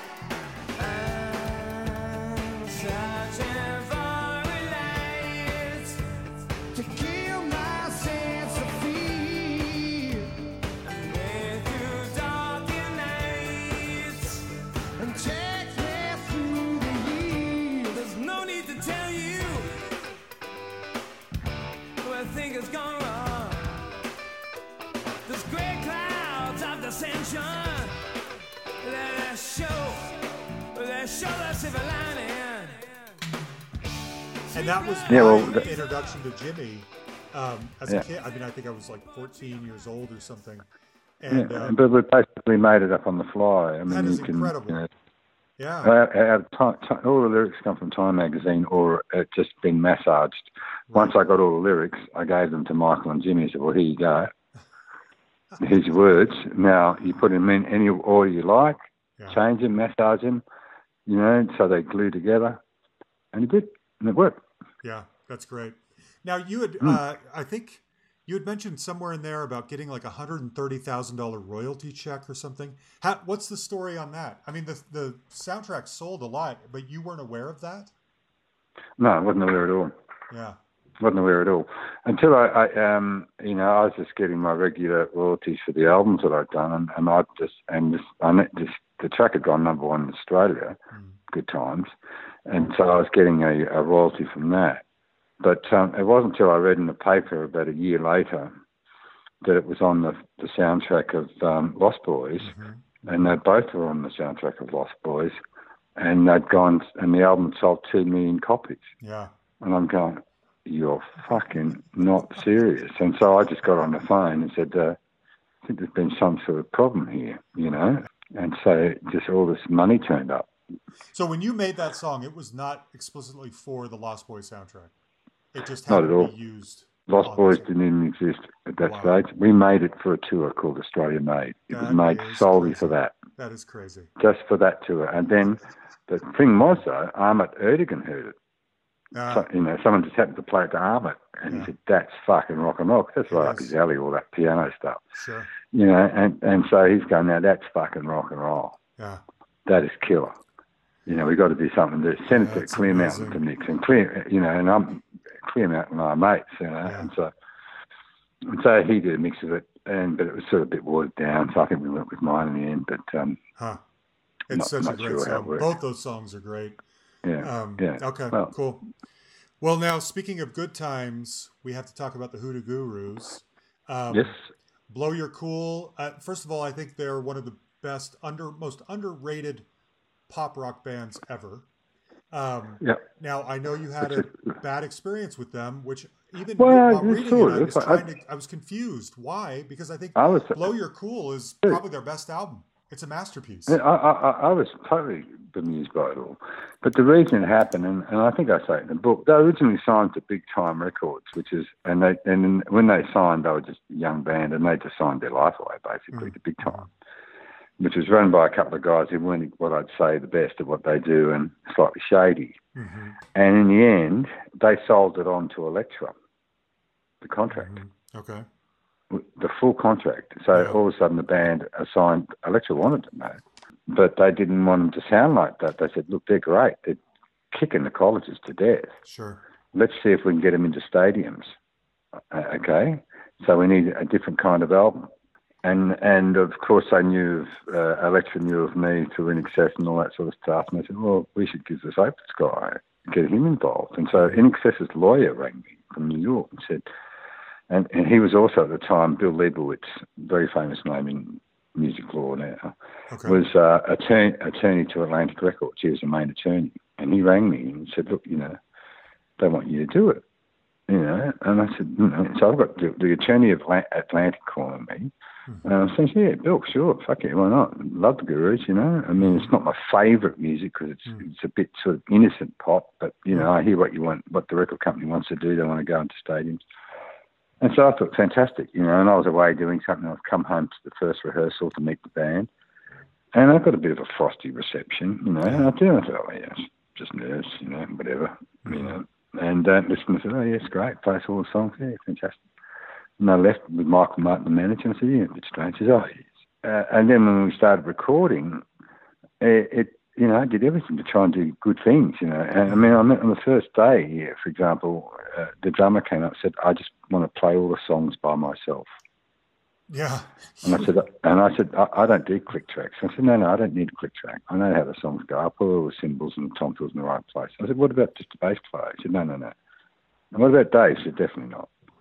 And I just want to, if I play them, they'll be right. They'll be in time. I won't be confused by everybody else. They'll be right.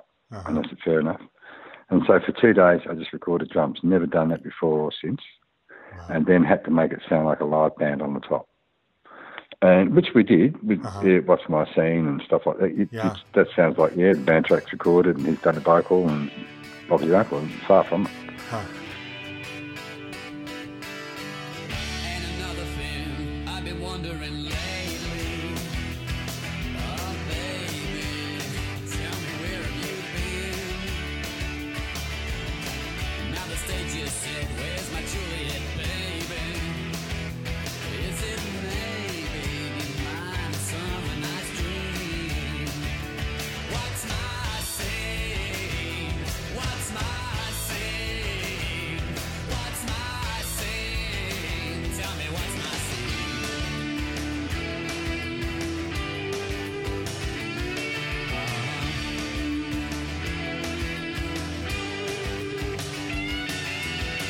like a talent scout, always checking out new blood.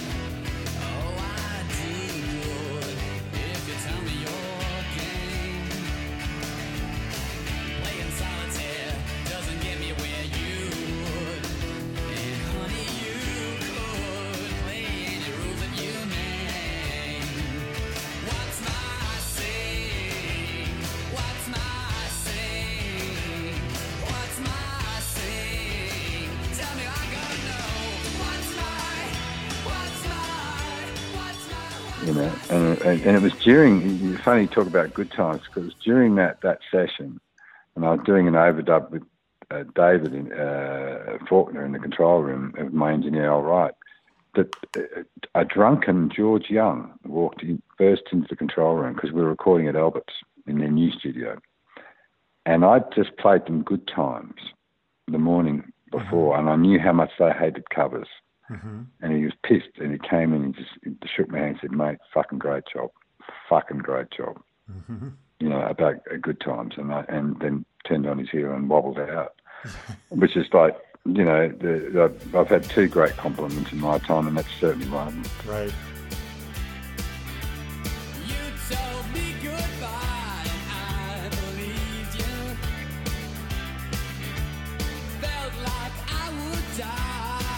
I didn't need to know. 'Cause you came back to me. And everything's like it used to be. All the good times we had, we'll have again. All the good times we had, we'll have again. If your love is mine, then it will stand up, yeah. To the test of time, it will stand up.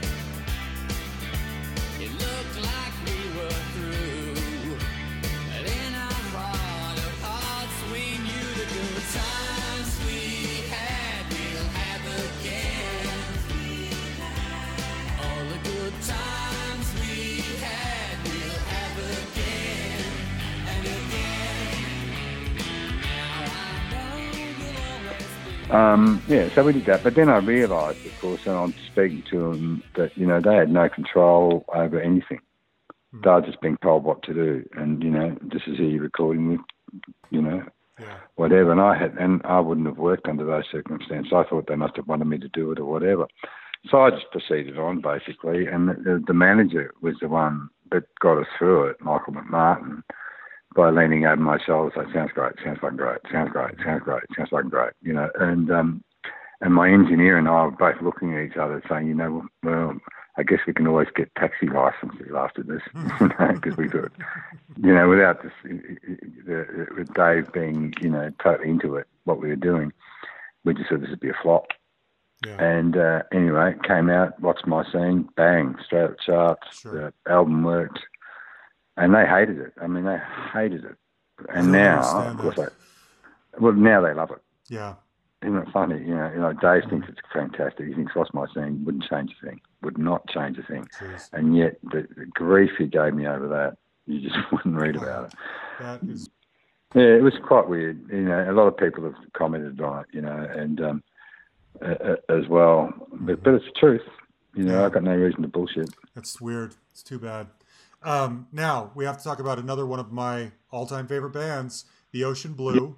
You had Oh, mentioned yeah, that great. was, I think in the book, you had mentioned that was like the one time you went and like groveled for a job because you heard their demo Totally, or something totally. and knew that this is something you wanted to One work hundred on. percent. Yeah. 100%. I was working in Australia at the time, and I was at my Sydney hotel, poolside, which is very rare, because there was a breakdown at the studio or something like that. And so I took the opportunity to listen to what my management, Sandy Robertson, had sent me from World's End in LA. And I listened to the Ocean Blue. I said, fuck, man, it's like a cross between the Smiths and... it's really hard to describe the sound, but it was pure, but it wasn't depressing like the Smiths or anything, Right. but it was pure. It was like pure, bouncy, pure, but in a good way.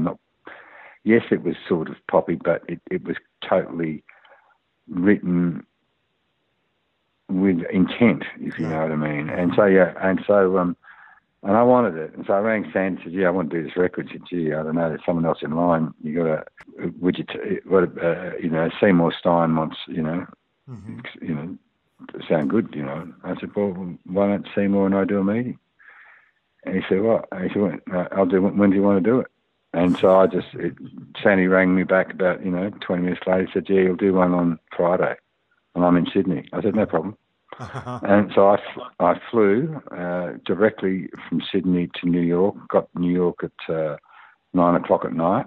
We went to my hotel on Times Square, that big one with a big atrium. I hate the place, but I stayed there. At 10 o'clock next morning, there was a Warner Brothers car waiting for me downstairs. Wow. Took me straight, a couple of blocks, whatever it is, to, Rockefeller Plaza. I was ushered up into Seymour's office. Spoke with Seymour for an hour, and he could not believe that I'd flown all the way from Australia because I wanted to gig, and I was in the middle of an album as it was. And he knew my track record and what I've done. He said, mate, you're going to do this record for us. And then by 3 o'clock the same day, I was at JFK on a Pan Am flight out to LA to connect back to Australia. Crazy. Now, did they know who you were? I mean, were they aware of the things you've done? Well, when my management, I'm sure they would have been. And when my management said, look, can we do an interview with Mark? He's done this, he's done that, and he's done that. And they were, oh, fuck, okay.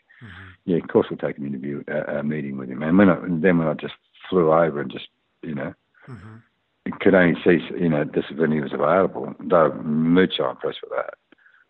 And so, it was worth the affair. And plus I got to work with him. It's great. It's such an easy album to do. Good. Probably the easiest album I've ever done. I love them so much. Now, I have a question about one of the particular songs. So let's take Drifting Falling, for instance. Great song. I love that song.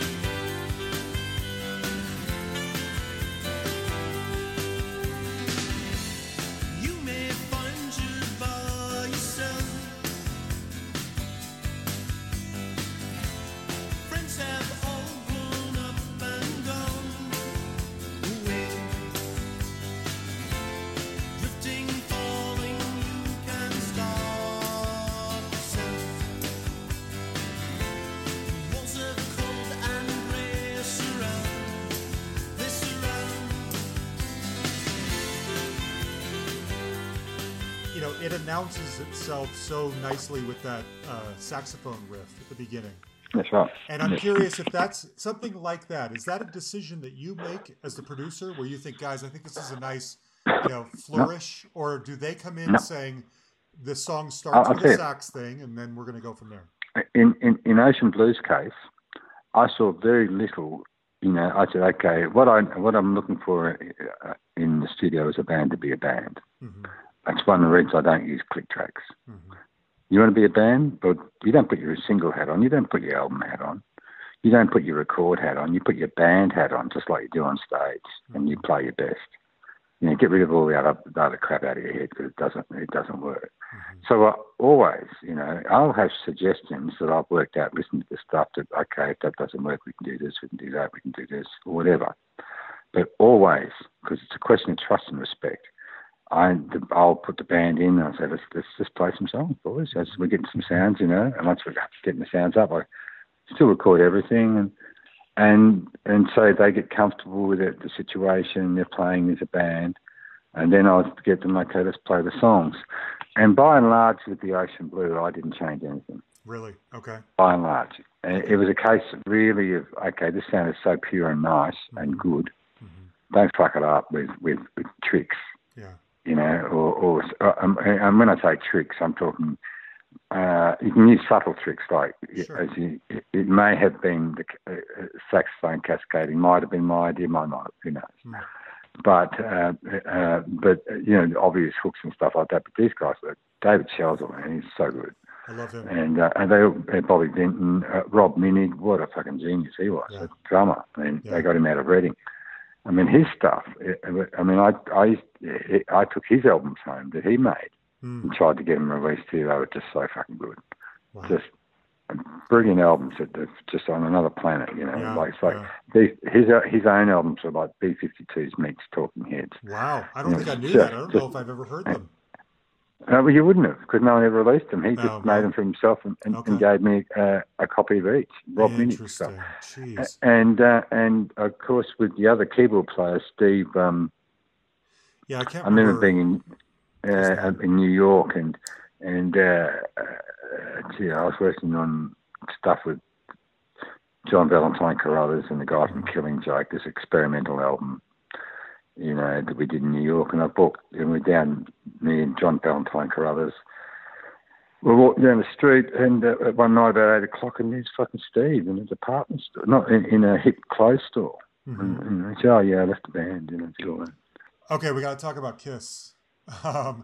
They, they're just they're just so much fun to talk about.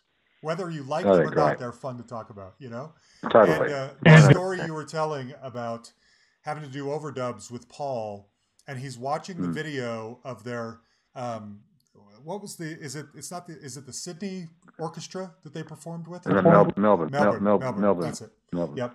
I have that album, but I haven't listened to it for a while. So they perform with the Melbourne Symphony Orchestra, and he's doing overdubs in the studio, and he's not paying attention. He's only paying attention to himself on screen. That's the most Paul story I've ever heard. Something like that, right? It's true. It's true. Yeah. And I said, fuck the screen. Just sing the fucking song. We'll take care of the rest. It's not going to be a lot different, And I don't think anyone ever talked to him like that before. Yeah. And I said it to him most vehemently. I said, because I knew what was happening. It was coming out. Yeah, it was all right, but it didn't have the passion that it should have had, and the way he would sing it on stage. And he was looking at himself. Yeah. I'm going, fuck the screen. Sing the fucking song. Yeah. And so funny. And he was great after that. And before that, what was even funnier was when, I was starting to do vocals and Gene was hanging around. I said, oh, Gene, great, yeah. He was in the control. Yeah, I'm going to do some vocals, hang around, it'd be great to get your input. And Paul looked at Gene, and Gene looked at Paul with daggers. Yeah. Fucking daggers. That blew me away. In other words, it blew me away, and I because I thought they must work together, surely. Sure. And I mean, they are Kiss, those two guys. That's it, Yeah. And it was interesting, and so I immediately said, you know what, Gene, actually, I'd rather do this by myself. If that's cool, if I need to, I'll give you a call. So I sort of bailed them out of it, just getting any further, but I could tell when one looked at the other and the other looked at the other, just within 1 second. I knew that I had to change things. They just will not perform which I did. or record in front of each other. No, and I didn't know that. And so we did that. And Paul was amazing because, his pitch, he's being deaf and in one ear, he listens through the bone. So you're going to get, if you can develop that, you're going to get really good pitch. You can tell when you're out of pitch. And there was one occasion when my engineer Tony Wall setting up behind his Pro Tools, who's fucking amazing. You know, and I knew it was out of pitch. Paul had sung a bit, and I said, "Yeah, it's only a little bit out of pitch, but it sounds fucking great." I mean, you know, and I'm giving Tony time to tune it, right? Yeah. That's what I'm talking about. I said, "Sounds great." I mean, it's got feel, it's got that. I mean, you do a better one. In the meantime, Tony silently tuned it with Melodyne or something like that. Just the phrase that was a bit out, a tiny bit out. And I said, "Tony, play it back to us again." And Paul goes, "Fuck, no, that's great. No, nothing wrong with that." You know? Yeah. and so that was cool. But one of the best moments I had was definitely with Peter Criss. Yeah. With Peter that Criss? moment. Really? The drumming, yeah. Oh. Without a shadow of a doubt. It was, I mean, I had some great moments on that production. You know, I walked out behind Paul one day when he was walking up to his manager, what's his name? Famous rock manager. Looks like Danny DeVito. It's Doc McGee, right? Doc McGee. And Paul didn't know I was right behind him. I just walked out the control room to get a bottle of water or something. And Paul got his back to me. He's yelling out to Doc. He said, "That guy in there, he's got the best ear I've ever heard. Eddie Kramer is fucking lucky. Fucking lucky." And I just thought, "Fuck me, that's pretty cool." Yeah. And anyway, so with Peter Criss, he came in, and his vocal was really out of tune, and he's really upset with it. You know, I'm Beth. Beth, I hear you, well, you know how it goes. Sure. And I said, "Mate," I said, "Look," and I said, "You can sing that better." He said, "No, I can't. You know, I've got carpal tunnel disease. All the he can hardly hit the drums. They were all samples going on. He was hitting them, but they was firing samples. You know, he was firing the samples because he just can't hit hard anymore." Yeah. And and health wasn't great. He said, "Right, there's no way I can sing that." I said, "I'll tell you what, man. I just want you to sing it to me. I'm going to turn the screen off and just sing how you really feel about the song. And all I want you to do is just the first verse. That's all. Just do that. Yeah. And if it works, it works. If it doesn't, we'll leave it as it is." He said, "Fair enough, I'll do that." And so he sang the first verse for me, and I said, "Now give us a minute." And so I went out, he went out, and I got Tony and we got vocal align, and align hit the vocal. It just did perfectly with the vocal that he'd done live. Then we tuned the rough bits right out of it, but did it subtly. You don't multi-tune it, auto-tune it. You tune tiny sections because you want to keep the feel, right? Sure. And we did all that in about 10 minutes. And I said, and then I turned the video on, played it back, and I said, "Pete, come check this out." And I played him the first verse against the video. He started crying. Oh. He started crying, man. He just couldn't believe how good it was.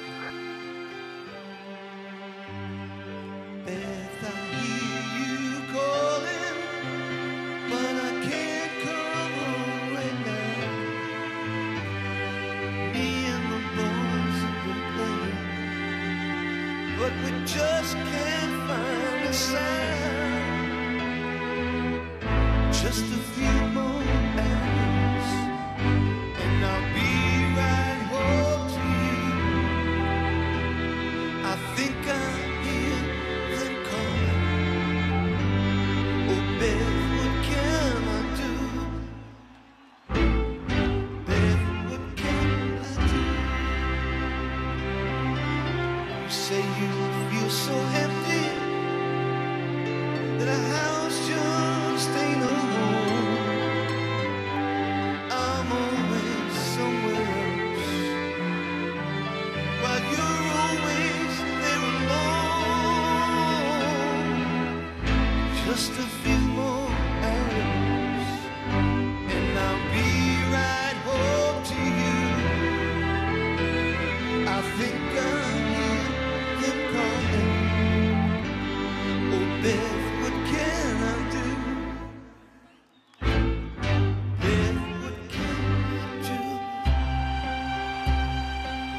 And it was an amazing story, and that to me is one of the great moments from that album for me. I mean, I've had other ones, like Gene Simmons on the last day ringing me up saying, "If I ever go to jail, you're coming with me." That's amazing. And I say, "Why?" Because he said, "Because you'll figure a way of getting me out." And But no, working with them was a treat, you know. Good. And the thing when it was here in Melbourne, then I went to LA for about. I took Tony Wall, my engineer, with me, and we spent 52 days straight in the studio at A&M. Yeah, 52 days straight, and the shortest would have been 12 hours a day. So we're dealing with a massive orchestra. Sure. And you can't re-overdub an orchestra. And you know, David Campbell, multi-Oscar winning arranger of everything, his headphones are cut out halfway through. The noise of the fireworks, no one took into account. No one took into account that Peter Chris rises 50 foot in the air, so no one can get any timing signature off him. Right. You know, and so there was shit all over the place with the orchestra. It was great. Yeah. But what I ended up doing was I'd be looking for the same note played in another song, and that was in tune, and replacing, then grabbing that and putting it. Oh yeah, man! That's so much work.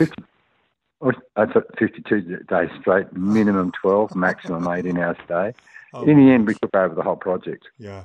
Because we were very unhappy with the visual editing and where it was going, and so what I did is I said, look, I hope you don't mind. Tommy Thayer was the guitar player, was also in charge of, pulling it together. And great guy, fantastic guy. I said, Tommy, I want to call a meeting of all the creatives. And just because we're only supposed to be there for 2 weeks, and we've been there for 4 weeks at the stage, and editing shit. And I just said, look, we've got to work as a team, guys. Yeah. This is not going to work unless we all are on the same page. And what you're sending us is fucking us up, because you're using footage from Dallas, you're using stuff from here. We can't do that. And why wasn't there a wide lock-off shot that could always... They didn't have a wide lock-off shot behind the mixer that could always cut back to. So you always get a sweeping shot. Yeah. And so I said, we've got to get less action. I know at the show it works really well, the fast-paced cutting. It really works well at the show because you've got the full picture in front of you. So the vision of the fast cutting doesn't interrupt anytime you want to look at the band, you look at them. That's why you need that wide shot. Anyway, so we spent a lot of time with the editors talking to them about that, and then we continue on with our job with fixing the orchestra up, and Gene and Paul would drop in. They'd never talk about music. Paul would drop in at lunchtime, and we'd go straight to the dining room and order up some big feast, and that was that, and have a chat about this and that and the other, and because they trusted us. And then Gene would come in the evening, say, with a couple of blondes on his arm. and then we would have this incredible musical quiz, which went on for years. Right. Yeah, you mentioned that. It went on for years, and he'd say, "Okay, who is so and so's? What's their first name?" And I'd fuck. He even rang me from Indiana once and said, "Okay, I think I mentioned in the book. Okay, Donovan." The singer, what's his last name? Leach. How do you spell it? Leitch. One of my favorite things that you mentioned from the book is, tell us the answer. When you asked when you asked Paul, why did you take off the makeup? What was his answer? Yeah. So he could put it back on. Yeah. That was profound. Genius. That was such a profound genius statement. Yes. It was, for me, it was genius because I'd studied the Coca-Cola experiment in depth. Yes. When Coke changed their flavour, and they said, "Oh no, we really," it was genius what Coke did. Yeah. And as you may remember, I do. Pepsi was catching up big time. So what do? We change the taste. Everyone takes this a new taste. Great. So sales go up. What happens? Everyone misses the old Coke, and it's not Coca-Cola advertising. It's the people on the outside saying we want Coke back. Can't get better advertising than that.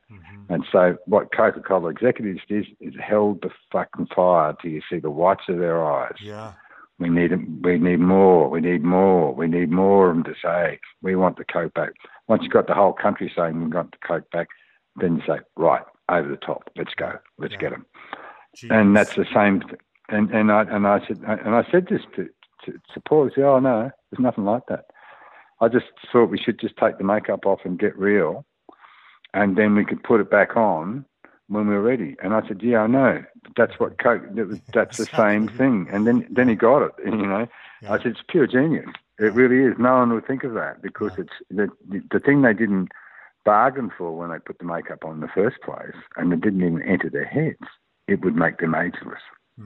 That's it true. would make them age. Good point. And what's Yes. more than true, it's the biggest point of all. Yeah. It not only creates a brand that's incredibly visible because it never changes, it makes the people performing it ages. A great example, Tommy Thayer. Mm-hmm. When he was a guitar player, the main guitar player in Kiss. Ace Frehley. Yeah. Sometimes he was so out of it, they thought that he wasn't going to make it onto the stage. Tommy would be there, hidden away in full uniform. Yep. Everything. Look, just in case. Just in case. The thing about Paul and Gene is they own all the Kiss faces. Yeah. They own that trademark. As I said in the book, Gene actually owns the US money bag. He could sue anyone if he wanted to with that. The symbol for the US money bag. Mm-hmm. He was telling me he nearly got the smiley smile way back. And there's something else he's got. He's got axe. The word axe, if you refer to a guitar as an axe, he's trademarked that. No way. Really? Yep, absolutely. And because he's got he calls his bass the axe. Yeah, yeah. So he said, okay, I'll trademark axe. And that way it's mine. Wow. And so all these people around the world doing all this stuff could be sued next week. He doesn't do a thing about it, of course. Yeah. I will say this about Gene. He's probably the most intelligent guy I've ever met in the business. That's what a lot of people say. Just in general, talking to him, I mean, there is the other side where he'd come in and say, he'd throw 2 8x10 black and white or colour photographs on the desk while I was working and say, do you like the look of my cousins? They're outside. They've bbeen chiseled within each of their life. Sure. And so there's all that. But Right. but a cool dude, and his wife keeps him under control. His son was good. It was great going up and having dinner at Paul's house, for example, and him and his girlfriend, now wife, just... Mm-hmm. And I remember going up there and Tony said to me, shit, what do we get for Paul? We're going up to his house for dinner. I said, we get nothing for Paul. We get flowers for his fucking girlfriend. Yeah, that's what we do. That's what you do. Yes. And I've walked up in there and Paul's answered, and he said, oh, flowers for me. I said, no, actually, they're for your girlfriend. He's cooking the meal. And that just, you can imagine, that just went down gangbusters. Yeah, good move. Just Smooth. fantastic. Oh, yeah. Yeah. Yeah, smooth is what it was. When I said it to Tony, who's no dumb guy, what do we get for Paul? I said, we get nothing. We get flowers for the wife. Uh-huh. He just said to me, genius. Right. You're a fucking genius. That's great. That's great. Yeah. Okay. Well, let me ask you one more. This is, you talked a lot in the book about how much you appreciated or respected Midnight Oil's 10-to-1 album. Why did you never work with Midnight Oil? They were a great guitar band. It would have made sense. We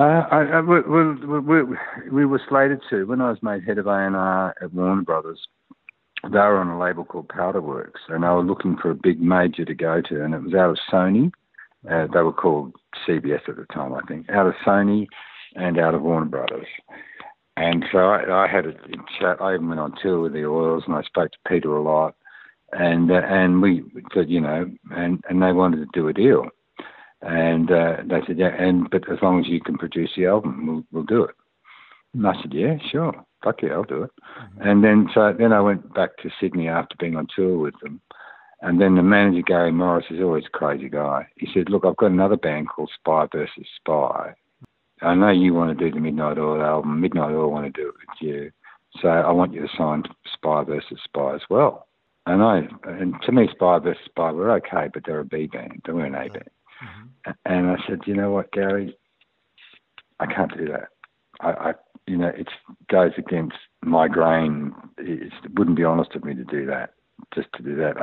Yes, I understand it's a good marketing decision, but I think that in the end, I'd love to do the Midnight Oil album, I'd love to work with them, and I'd love them to be on the label, but, I just think it's unfair to expect me to sign Spy versus Spy to get them on. So I've got Midnight Oil and I do the album. I think, they've already said to me, you've got to do the album, and I've agreed to that, and I wanted to anyway. But for you to come in the last, when we start to talk business, that you need Spy versus Spy signed, and I don't, I don't want to, that's not where I want to concentrate my energies. It's like I was saying to you earlier on, when the president of the US, a record company gets, he has to release this. The A&R guy in New York has to release some Australian thing because of contractual things. You don't want to know about that. Mm-hmm. It was the same as me with Spy versus Spy. And so the deal was pulled. I said, no, I can't do that. And he wouldn't relent. So I said, that's that. And so they took the same deal and signed to Sony with Midnight Oil and Spy vs. Spy, but without me as a producer. And I knew after I finished Shabu Shabar, I listened to 10 to 1, and the change is exactly what I was saying that needed to happen. More, what I was saying, talked to Peter about was high backing vocals. Always, you're going to need these high backing vocals because you can't sing, but you do express well. You express really well, but you don't sing in the classical sense. You know, you express yourself. There's nothing wrong with that. It's perfect, but we need to balance that with high harmony, and Rob Hurst just happened to have that. Yeah. Anyway, so that appeared, and afterwards, so I'd gone out, then I got Nick Launay to do it, and do the album, and he and I were mates. He was smart enough to pick up the high harmony thing, and he was also brilliant at editing 2-inch tape. I mean, all that stuff is so edited, or that 10 to 1 album. Sure. But it sounds amazing, you know. He did a great job on it. And I knew when I listened to that album that guy would be producing the next NXS album. Swing, which he didn't do a good job on, unfortunately. But it's I mean, the first thing that happened after the Swing was done, the band came back to Australia and hired a studio for 2 days and got me in there to listen to it and say, "What do you think?" And I said, "Yeah, it's fine. You know, just put the right running wood together. It'll be fine. It'll be fine. Original sin, mate. That's going to kill." Right. Are you kidding me? And I mean, he said, "Oh yeah, but no, Nick didn't do that. He did all the other stuff." And I said, "Yes, it's got that Nick sound, but you've got the tracks, man. You've got Original Sin. There was 2 or 3 others, you know."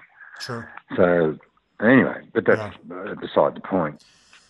Yeah, that's a great album. I actually think I think Listen Like Thieves might be their most consistent front to back. Yeah, probably is. Satisfying album. Yeah. Okay. I think so. I think they'd gone from where I with Shabu and then a first meeting with Chris, and so they still had that freedom of a newness that they could bring to the table together. You know, with Chris. I mean, Chris Thomas chased them down big time. Chased them all over the world. Really? Wow. Oh yeah, chased them to Tokyo. Chased them in everywhere just to get gigs. And I couldn't compete with that. No way. Right. I mean, I had to fight off what's his name from the Divinals, who ended up doing stuff with him anyway. Did Blondie? Did the Knack? Stasium. Ed Stasium, right? No, the engineer. No, the producer who did Blondie. I'm looking it up. Mike Chapman. That's it. Yes, Mike Chapman. Yes. He came out. He flew out to see, one of the early gigs of Divinals, and I heard that he was coming, so I made sure I was standing at the bar right next to him, while he was listening, because I didn't want anyone stealing my act away from me at that point before I'd done the first album. But yeah. Okay. So last question: Where does a legendary producer go from here in this current musical climate? You can't be the person you were, and you probably don't get to just sit back and live off being a legend and that status for the rest of your life. So what do you get to do? I'll give you a microcosm. I've done the last 2 Bad Dreams albums in Australia, which are really very hot band. Not so much album-wise, but live-wise, they're becoming one of the top acts in Australia. So I'm, still current. I did an album last week, or I was 2 weeks ago. I finished off a record for a new band that's just being formed, name being changed, but on the direction of Universal in the US, who were looking for stuff, whether it's going to be used as demos or released. Who cares? I don't give a shit. I got a mix this Saturday with for another US track that I have to do. I'm also, this year I've been made the H.C. Coombs Fellow. I've been awarded the H.C. Coombs Fellowship at the Australian National University. So I've got various things to perform there, pieces to make, lectures, various duties to perform. It's a fantastic honour to get the Coombs. It only comes around every 3 years, and it's the #1 university in Australia. Okay. And it's an academic qualification, so it's amazing. Nice. So yeah, I'm not, I go to the gym at least 3 or 4 times a week. Good. I I try and walk 18 holes of golf at least once a week. Good. Okay. Um, But the days of, per diems and traveling all over the place and big royalty yeah, checks and, you yeah, talk I about fly these too. bands, but unfortunately, I don't know that it's even possible for a band to No. truly take over the world like INXS did. Well, look, in a producer's case, like in Australia, and as an Australian producer, I would say I am the only Australian producer who's done this job for a living for a whole career. Wow. I really would, and I'm still doing it. I'm in the studio. I've got 2 albums on hold. I go to France and work with Jesus Vault. I've done 2 albums with them down in Loire Valley over the last few years.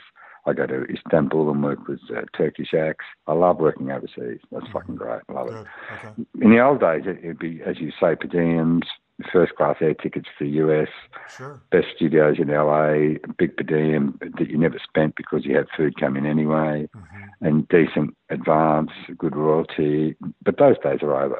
They're clearly gone. And the producer, my style of producer, who's as much into the technicalities as the music, because now I have a full-time engineer, so I concentrate arrangement and everything else. But he uses my techniques or improves on my techniques.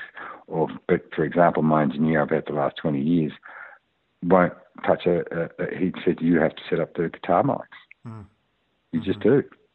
And so I do. I do it every time, and it's good that I do because I know it's right. And I'm very, at that stage, it's all about phase correction, tiny technical terms. I'm not talking about semi-quavers and crotchets here. That's for the band. And even then I don't talk in that sort of terms with them. We talk arrangements, and if we need to change arrangements after they've played it, then we look at changing the arrangement.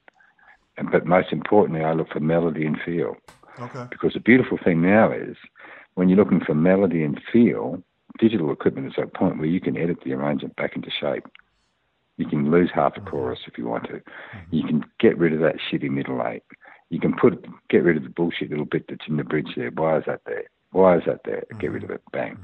And you can do that now as long as you've got feel that supports a good melody. It can be a hard rock feel. It can be a soft classical feel. I don't care what it is. Right. But a feel that supports a melody. Again, that's why I don't never use click tracks. Okay. One of my listeners asked me to ask you, his name's Paul Hicks, he's Australian. He said, do you, Mark, think Australian bands have much of an awareness of the way Aussie music has evolved and where it comes from, or are they all just following their own muse? So when you work with these young bands, do they seem aware of like Australian rock and its legacy, or are they sort of creating something new? In a way they do.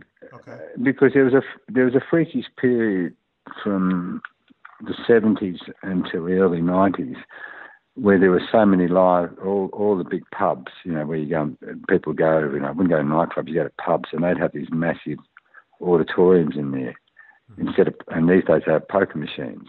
But then they had beer barns where all the big bands would play, every pub, but you'd see the Angels, Cold Chisel, Split Ends, any night of the week you could see any of these big bands because they're playing these big places. So everyone got to hone their craft here and hone it in front of sort of big pub band crowds and play live and do all that.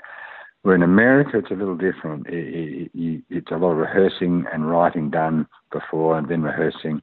And then if we can get a gig, we try and pay for play somewhere. And it's been like that for as long as I can remember. It's never been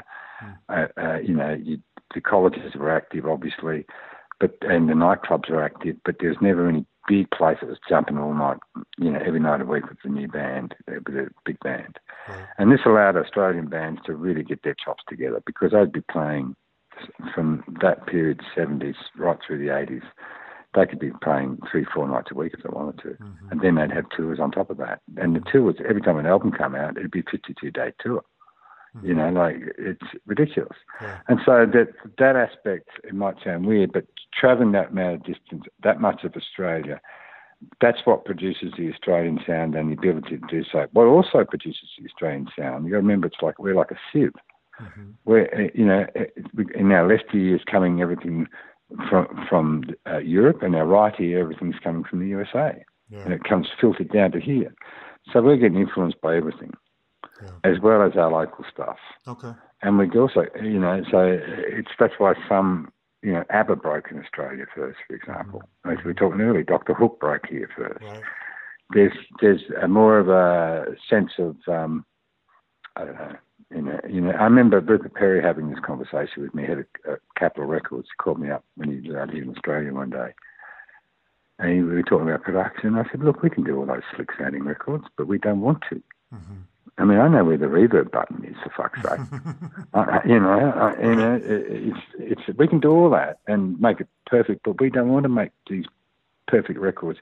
We're after changing emotion in people. Yeah. Sure, Bette Midler can do it to a click track. Barbra Streisand could do it to a click track, but they're very rare. Right. We're doing a country of, 15 million people at the time. So we've got to express ourselves and be ourselves and be what we are. Yes, we can copy that, but we don't want it. Yes, we are influenced by certain sounds and certain things that come out of there, but not, but it's not, we don't want to sound like U2. Yeah. Right. We don't want to, you know what I mean? And okay. We don't want to be the next U2 either. Yeah. We want to be the next NXS. That's what we want. I'm talking about NXS. Sure. Of course. Would say what they want. Yeah. And I think so. A lot of it's got to do with attitude. Now, as far as recognising the fact of what it means in world terms, I think it's these in the last 10 years with internet, social media, etc., and accessibility both ways in Australia and overseas. Yes, there is acknowledgement. Yeah, well, there have, certain acts have made a difference that weren't really famous at the time, but they certainly made a difference internationally, and also how big, I remember going to Paris for the first time in 1980 and seeing this 6 by 10 foot poster advertising AC/DC playing at Olympia. Wow. Blew me away, because that was the first time I'd ever been over to Paris, and then you got an idea of just how big AC/DC was. Yeah. I knew they were touring around the world, but they weren't number one at the time. Then you see these big fucking posters, and you wait a minute, this is serious, Mum. This is huge. And so as far as that kind of legacy thing, or what does Australian music do? It's just part of the milieu that's come down from Europe and America, and the constant playing that was happening. Not so much now for that golden period, as they call it. Mm-hmm. That I happened to be around for, which was I'm very lucky and pleased I was, and as I said, I'm still working. I think that that is there are people that it's been recognised in a industry sense to a degree, but I don't think it needs to be that much. Okay. Because my motto is make world music. Yeah, true. I don't want to make for Australia. I want to make, and even though Bad Dreams, if you ever get to listen to them, it's the first Australian band I've ever worked with. They've got an Australian accent and sounds fucking great. Really? Okay. Bad Dreams, D-R-E. Bad Dreams, 2 E's in Dreams instead of E-A. Got it. Got my knapsack on my back, and I know what I've got to do. Gonna drink on this cup of meat, pull my boots on, walk right through a comet's path, a solar flare, acid on acid, columns of air that lift me gently away from here, marooned in time, but always near. And when I look around, I see sacred ground. When I hear the sound, I'm on sacred ground. Bridges over, dusty dreams, injured freaks that look down on me. Roll out the carpet, and I will go. The wind has settled down, dust is blown across the plains and through the ocean. The first album, it's got 2 gay guys on the front cover, sort of against each other. It's a rock album, but it's really interesting lyrically. It's fucking great, and the passion with which it's sung and it's played is fucking great. And you listen to it and say, "Yep, that's Australian." Really? And you know by the accent, because the accent, it's very rare you hear a really broad Australian accent. And because usually it sends cringes down my spine, Yeah. you know, when I've heard other people do it. But when this guy does it, it sounds, fuck, that sounds good. Cool. Okay. All right. So, We'll check out Bad Bad Dreams. Dreams. Okay. The first album, they've got two, but particularly the first album. It's called Dogs at Play, correct? That's the one. Yep. That's Okay. the one. That Good. album. Okay. Please check it out. And in access, YouTube live at Wembley. Got it. I got a list going right here. Well, thank Just you, those Mark. two. For what's that? I said just those two's all you got. Oh, well, That's all you need. You know, in One from the past and one from where I am now. So that's sort of. That's true. The thing that I took away mostly from your book was, like I said earlier, I feel like I have a pretty good handle on music. I'm a big music geek. I especially listen to a lot of alternative rock, and it never occurred to me that there were so many bands happening in Australia that I was not aware of, but should have been. And so I feel like in the last couple of weeks, I've got like I know Cold Chisel. I knew these bands. I have some of their stuff, but I've got a mountain of music to go back and rediscover and dig deeper into. And that's all thanks to you. So thank you, Mark, thank for you so talking much. to me. Well, it's been a pleasure, and I hope your listeners gain some pleasure about what we've talked about, because I certainly have. Good. Me too.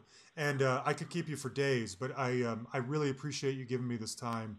And hopefully it reminds people to go check out stuff they didn't know, learn some things, check out the book, whatever it might be. So. Yeah, exactly. Everyone's got a choice, and it's just, you know, as I said, it's all an interesting tale, and it's you know, I've loved every minute of it. Well, not every minute of it, of course. You have your down bits, but you know, I'm blessed. I'm so lucky to have had. You know, when I look back at what I've been able to do, places I've been. When I signed up for this, no one told me about. I'd be flying around the world for a million times, visiting Istanbul or Anchorage, Alaska, or you know. Right. Tennessee or Nashville, all those places. No one told me that. Yeah. And it's been amazing. I've been so lucky. You have been. All right, there you have it, Mark Opitz. Tons of good stuff in there. So I'm so glad we got to talk about it in excess, because that might be the closest I'll ever get to being able to discuss them on this show, since none of the guys in the band will do very many interviews. But I want to posit something to you that I've been thinking about lately. I think Michael Hutchence might be the second best frontman in rock history. Tell me what you guys think. I think it's probably widely accepted that Freddie Mercury is the best, but I wonder if Michael Hutchence is second, because I watched that video that Mark gave me the hard sell on, the live from Wembley. It is incredible. It is absolutely them at their peak, and there is just nobody sexier and more fit to be a frontman of an excellent rock band than Michael Hutchence. So tell me what you think. If you disagree, I want to know why. And if you agree with me, let me know so we can bond over it. Now, let me tell you real quick.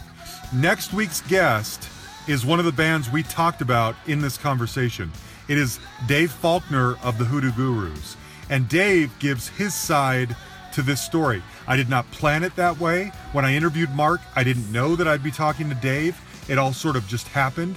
And it wasn't a matter of pitting anyone against each other. Dave and I had a long conversation about his entire career, but we talk about his side of this story and what happened with Mark. Very respectfully, but he gives his side of the story.